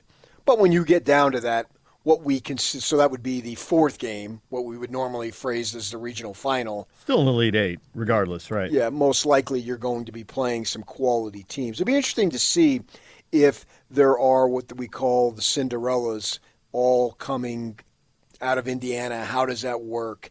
I wouldn't be surprised if the more recognizable blue blood type programs this year are the ones that maybe the seeds are truer this year. I don't know that, but it wouldn't surprise me. Makes sense when you get 2 really good teams in one league, and then one gets to stay in the region, but one has to. We've often seen an ACC or a Big Ten team Big East shipped out to a Western site. UConn's had to come out to Salt Lake City and that kind of stuff.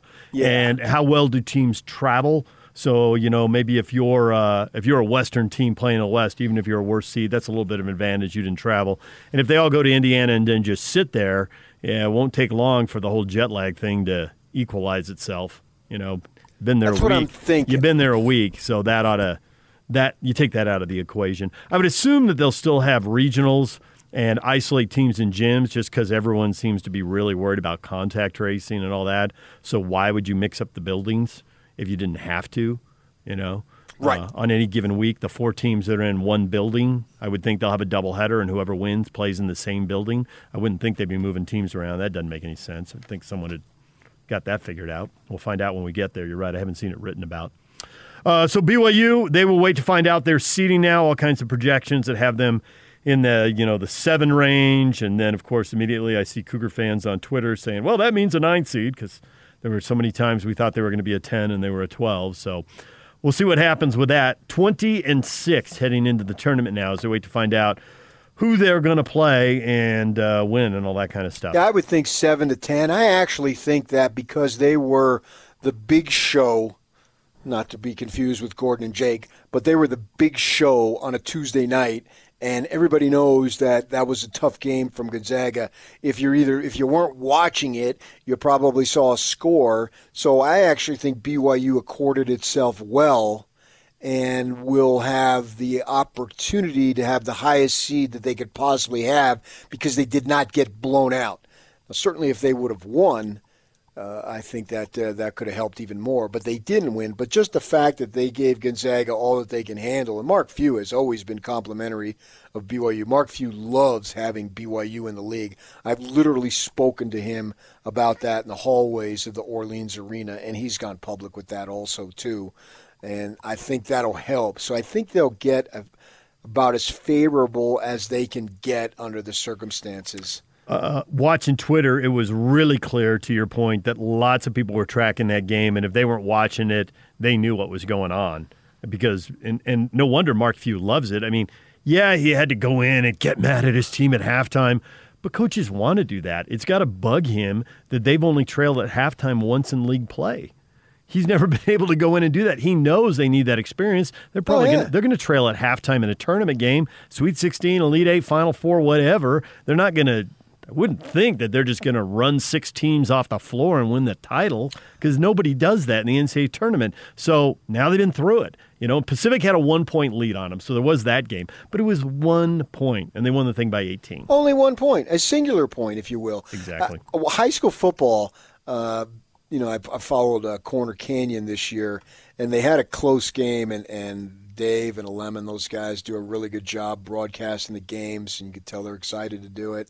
And it's a real plus for the high school kids. But anyway, I'm watching the game on television, and then they interview one of the kids afterward, and it was a close game, and they may even had to have come behind, and they got this 50-some outrageous winning streak. They haven't lost in 4 years, blah, blah, blah.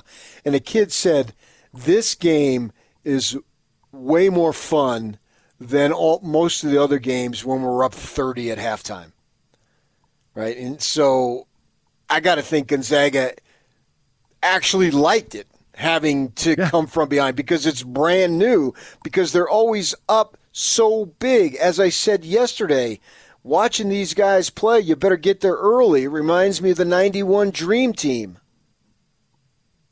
Stop it. Doesn't it? Nope. There was no 91 Dream Team. Yes, there was. So they just said they hadn't played yet, but they formulated in 91. Hence the 92 Dream Team. And those guys were just slaughtering people left and right, right? Yep. Yeah. Same type of deal on Gonzaga's scale and level. College hoops today. It's the Utes getting into action. Wednesday, first day of the Pac-12 tournament. They're facing Washington, the second of 3 games on the Pac-12 networks, 5 o'clock tip. Washington is 5-20, and they split 2 games with Utah. They have 5 wins and 20 losses. That's horrendous. Hence 5-20. And you're one of the 5. Do not be 2 of the 6, people. Do not be 2 of the 6. I'm done. I'm done. If they lose today, I'm done. You're done. You need to win this, and then the winner gets USC tomorrow. And they did. They handled SC a couple of weeks ago. I think it was on the 27th. SC was in a little bit of a slump then. I think that's a winnable game. And I agree with what Larry said, that when we had him on the air, I think it was Monday, that they've been close and played great games, 1 through 11. They've beaten a lot of these teams.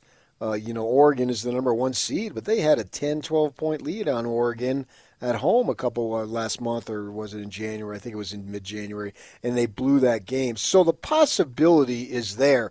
But at the same time, and I wrote about this, they'll post it this morning at KSL, that you realize Utah has not won a Pac-12 tournament game since 2016. Yeah, I do. I didn't. Yeah. Even though I was there for all those games. When I'm going through and I'm looking, I'm checking it off. Wow, we got to go all the way back to 2016. And there's a whole range of seeds in those years. There's one team that had a bye. I think there was multiple teams that had a bye. Yeah, and then lower seed and lost, and now they're in an opening round game. And last year they were in the opening round game, and Washington, or was it Washington State? No, who got them? Is it Oregon State? Yeah, Oregon State. There you Oregon go. I knew State. it was a state. Hit a shot. Yeah, and Plummer went nuts, but they still lost the game, and then the tournament shut down the next day. People forget that because of the tournament shutting down, but they actually got in their game. And then they had a couple losses to Oregon, and then they had a loss to Cal. Yeah. So you got to go back. In 2016, last time they won, I think they won 2, and they got to the final, and then Oregon got them there. But, man, 2016, that's a long time for a great program. I think they just sent out an email with a bunch of tournament history stuff in it. You may have read that over. I took a look at it, and Larry had mentioned, we've had some tough games with Oregon, and they have it in this press release. They have a list of they have multiple things, but one they have is a list of the record of Utah against every school in the tournament, and Oregon's the team they played the most, and they're 0-5. The Ducks. And if they run into the Ducks this year, well, they'll have to win a lot of games to run into the Ducks. I saw a thing that Knight is approaching in donations to Oregon University $1 billion. Well, then they ought to be winning, huh? Yeah, the arena that they play in is Knight Arena. It was named after his son, Phil Knight's son, who I believe was a tragic motorcycle accident, and there was a death involved there. I'd have to double check that, but I think that's what it was. And that opened a few years back. It's probably 7 or 8 years now, but you lose track of time with that funky court. But that is the Knight Arena, and I believe it's dedicated to the man's son. So certainly, yes, he has been a huge, huge benefactor. It just pisses me off to no end that Nike couldn't have set up shop in Tempe. Nothing wrong with buying wins as long as they're buying ASU wins. It's the buying Oregon wins. That's what's repulsive. Right. You're buying wins for ASU? Well, God bless America. Salute the flag and pass the apple pie, people. Maybe we might even be able to get a one-star player from the Valley to stay home. All right, other stuff we've talked about, and the college hoops has really driven it today because it's championship week and the Jazz aren't playing. Oregon is just basically a hooker. The Jazz did pick up Ersan Ilyasova. And so a vet in his 30s, he can shoot the three a little bit, not real well, 36.5%, but decent. It's good, but not great. And it gives him a little veteran ability and gives him a little more size and a little more length. So there you go. Well, Insurance why not policy. pick up a veteran? I mean, you're not going to be able to develop anybody at this stage. You're not in the development mode. So go with somebody who you know you're going to get if you should need him to play extended minutes. Now, nothing against the dude, but hopefully they don't need him to play extended minutes. And I don't know that I would look to incorporate him into a game on which it's a close game. You get an opportunity to put him in for sure. And they'll probably they've got 36 games left, and I don't think their top 9 guys are going to be available for all 36 games, so he'll get an opportunity. They were pretty healthy in the first half of the season. That was a major plus. But Conley still missed 7 games. He missed 7, and Joe missed 3 or 4. And Donovan missed 2, and Favors missed 2. So you're looking at about 15 games lost by the group. That's a pretty good number right there. You hope they could replicate that in the second half of the season. And if they do, that's great, but that's still 15 opportunities where Ilyasova can come in and get some experience playing with these guys. The NFL news, Marcus Williams, former Ute standout, was tagged by the New Orleans Saints, a franchise tag, so a one-year deal for big money. And we'll see where that goes. Notable players who are not tagged, if you're into NFL free agency, Chris Carson, running back in Seattle. Packers running back Aaron Jones, Lions wide receiver Kenny Golladay, so that kind of looks like the height of the free agent class. Although we're all waiting to see if quarterbacks are going to be traded, so you're looking for off-season moves. That will, if that happens, or if it happens multiple times, that will obviously trump whatever is done with free agency. We've had the one deal, the Rams and Lions. Don't say the word Trump. I mean, you always have to get that in there, don't you? I do, yeah. So obvious. Yeah, clearly. Jim Harbaugh has been given the gauntlet, only partially thrown down. A Michigan AD who does not want to be nailed down on a number of wins for Harbaugh. Nobody's happy with 2-4 in their abbreviated season last year. But it really goes to, you got to beat Michigan State, you got to beat Ohio State, you got to win the Big Ten. The playoffs, yes, but since you haven't won the Big Ten, first things first. You got to beat Ohio State, you got to win the Big Ten. Well, no one would ever put a win total on someone because then it becomes an absolute black and white. If you don't get to 9, well, you're out. If you don't get to 10, whatever that might be. And I don't think you're ever going to hear any form of an administrator put a number, a literal number, on a coach. And they didn't. That's the way to handle it. By the book. Don't put a number on it. Right. But it's clear the pressure is building. Beat Michigan State, beat Ohio State, win the Big Ten. Well, I mean, yeah, but the administrator didn't have to say anything on that. Nope, they all know it. Steven Strasburg made his spring training debut. When he's healthy, he's been very, very good. Didn't pitch much last year, just made 2 starts, only 5 innings. He had carpal tunnel surgery. He's had plenty of health issues, plenty of surgery, but he always seems to bounce back from them and be good until he has the next surgery. So, assuming he will bounce back and be good again. We'll see. All right, anything else that came up in the show that you want to mention? Or we covered it? That's the highlights.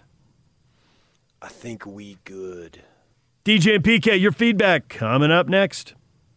And it's all over almost here. Don't go nowhere. DJ and PK, it is time for your feedback. What do you got to say? One of our favorite golf guests, Masters champ Mike Weir, spring fever, ... Who else is ready for at the Masters? Oh, yeah, I think it's a month from this weekend, isn't it? I think that's why he's tweeting that out. He knows the countdown is on. He can feel it. Oh, for sure. One of my favorite events of the year. Put on the green jacket and head over to the Champions Dinner. I want to ask Mike one of these times, would you rather go to heaven or go to the Champions Dinner? And he would say, what's the difference? I don't know. I've never been to either. Right. But... And I'm never going to either, for that matter. All the guys who've been to the Champions Dinner speak of it glowingly. It is always a fabulous evening. Well, it's one of the most exclusive, if not the most exclusive club that we have in sports. Clint Peterson tweets at us about the Jazz. Bogdanovich should be benched. LOL. Space. K. Benched? Well, see, the Philly game, I thought Joe had it going on. And I know, and I'm just second-guessing, and I don't know what I'm talking about compared to whatever Quinn Snyder knows. The least of his knowledge is more than the most of my knowledge. We all understand that. But they went right at Bogdanovich in that overtime with Tobias Harris. Who would have thought that Tobias Harris would be a critical component when you got Embiid and Simmons on the floor? And Joe was really, really playing well. I just wonder sometimes if you should go away from the formula. Now, the formula's gotten them in first place, so I can see him, Quinn, saying, PK, I got one word for you, and I can't say it on the radio. So I understand all that, but I mean that's about what fandom is. I mean it's not like I'm thinking this person's not a horrible coach. It's just stuff that crosses my mind. But I don't think it's hot take territory where you just do it to stir the pot and it has no substance to it. And you love to say, I never played the game. Okay, that's a hot take. You're just trying to rile people up when you say that. You did coach the game. Junior Jazz, baby. You were state champs. But I think that, you got 5 minutes against Philly in overtime, and Embiid is hot. It wasn't just that they went at bogey. It's like they went away from a guy who was hot. Embiid had it rolling in the fourth quarter, or Philly wouldn't have gotten to overtime. The Jazz would have won it in regulation if Embiid wasn't lighting it up. And I was stunned in that game when they went away from Embiid in overtime because I thought, well, you're going to get a steady diet of Embiid in OT. He's got it going. And instead, they go right at bogey and have success on the first two possessions. And so, okay, there's one thing between benching him, and there's another thing for taking him out for 3 or 4 minutes when there's a matchup that's really bad. Right. That, in my mind, is not benching Right, Bogdanovich. exactly. I wouldn't bench him, no question. But, okay, for the next 3 or 4 minutes, maybe we need to go with somebody else. Well, that's what I'm thinking. Joe's got it. Maybe Joe can stop him defensively. Maybe he can. Maybe he can deny him the ball so he doesn't get posted up. I don't know. But is it worth a chance? Because Philly's up 4 with 4 minutes to go in OT, and it's so quick. And you're like, what are you going to do to, and there are matchups. The Jazz small backcourt, these guys are wildly talented, or they wouldn't have been at the All-Star game, both of them. But there are going to be times where they're going to be a lot smaller than the guys that they got to defend.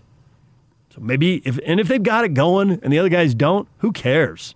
But if the bigger lineup has it going, maybe putting Joe in there and having a little more size on the floor, it's not permanent, but the NBA is a game of matchups. It'd be a shame to have a great team and let an opponent pick at a matchup and win a series because of it. Yeah, that's all I'm saying.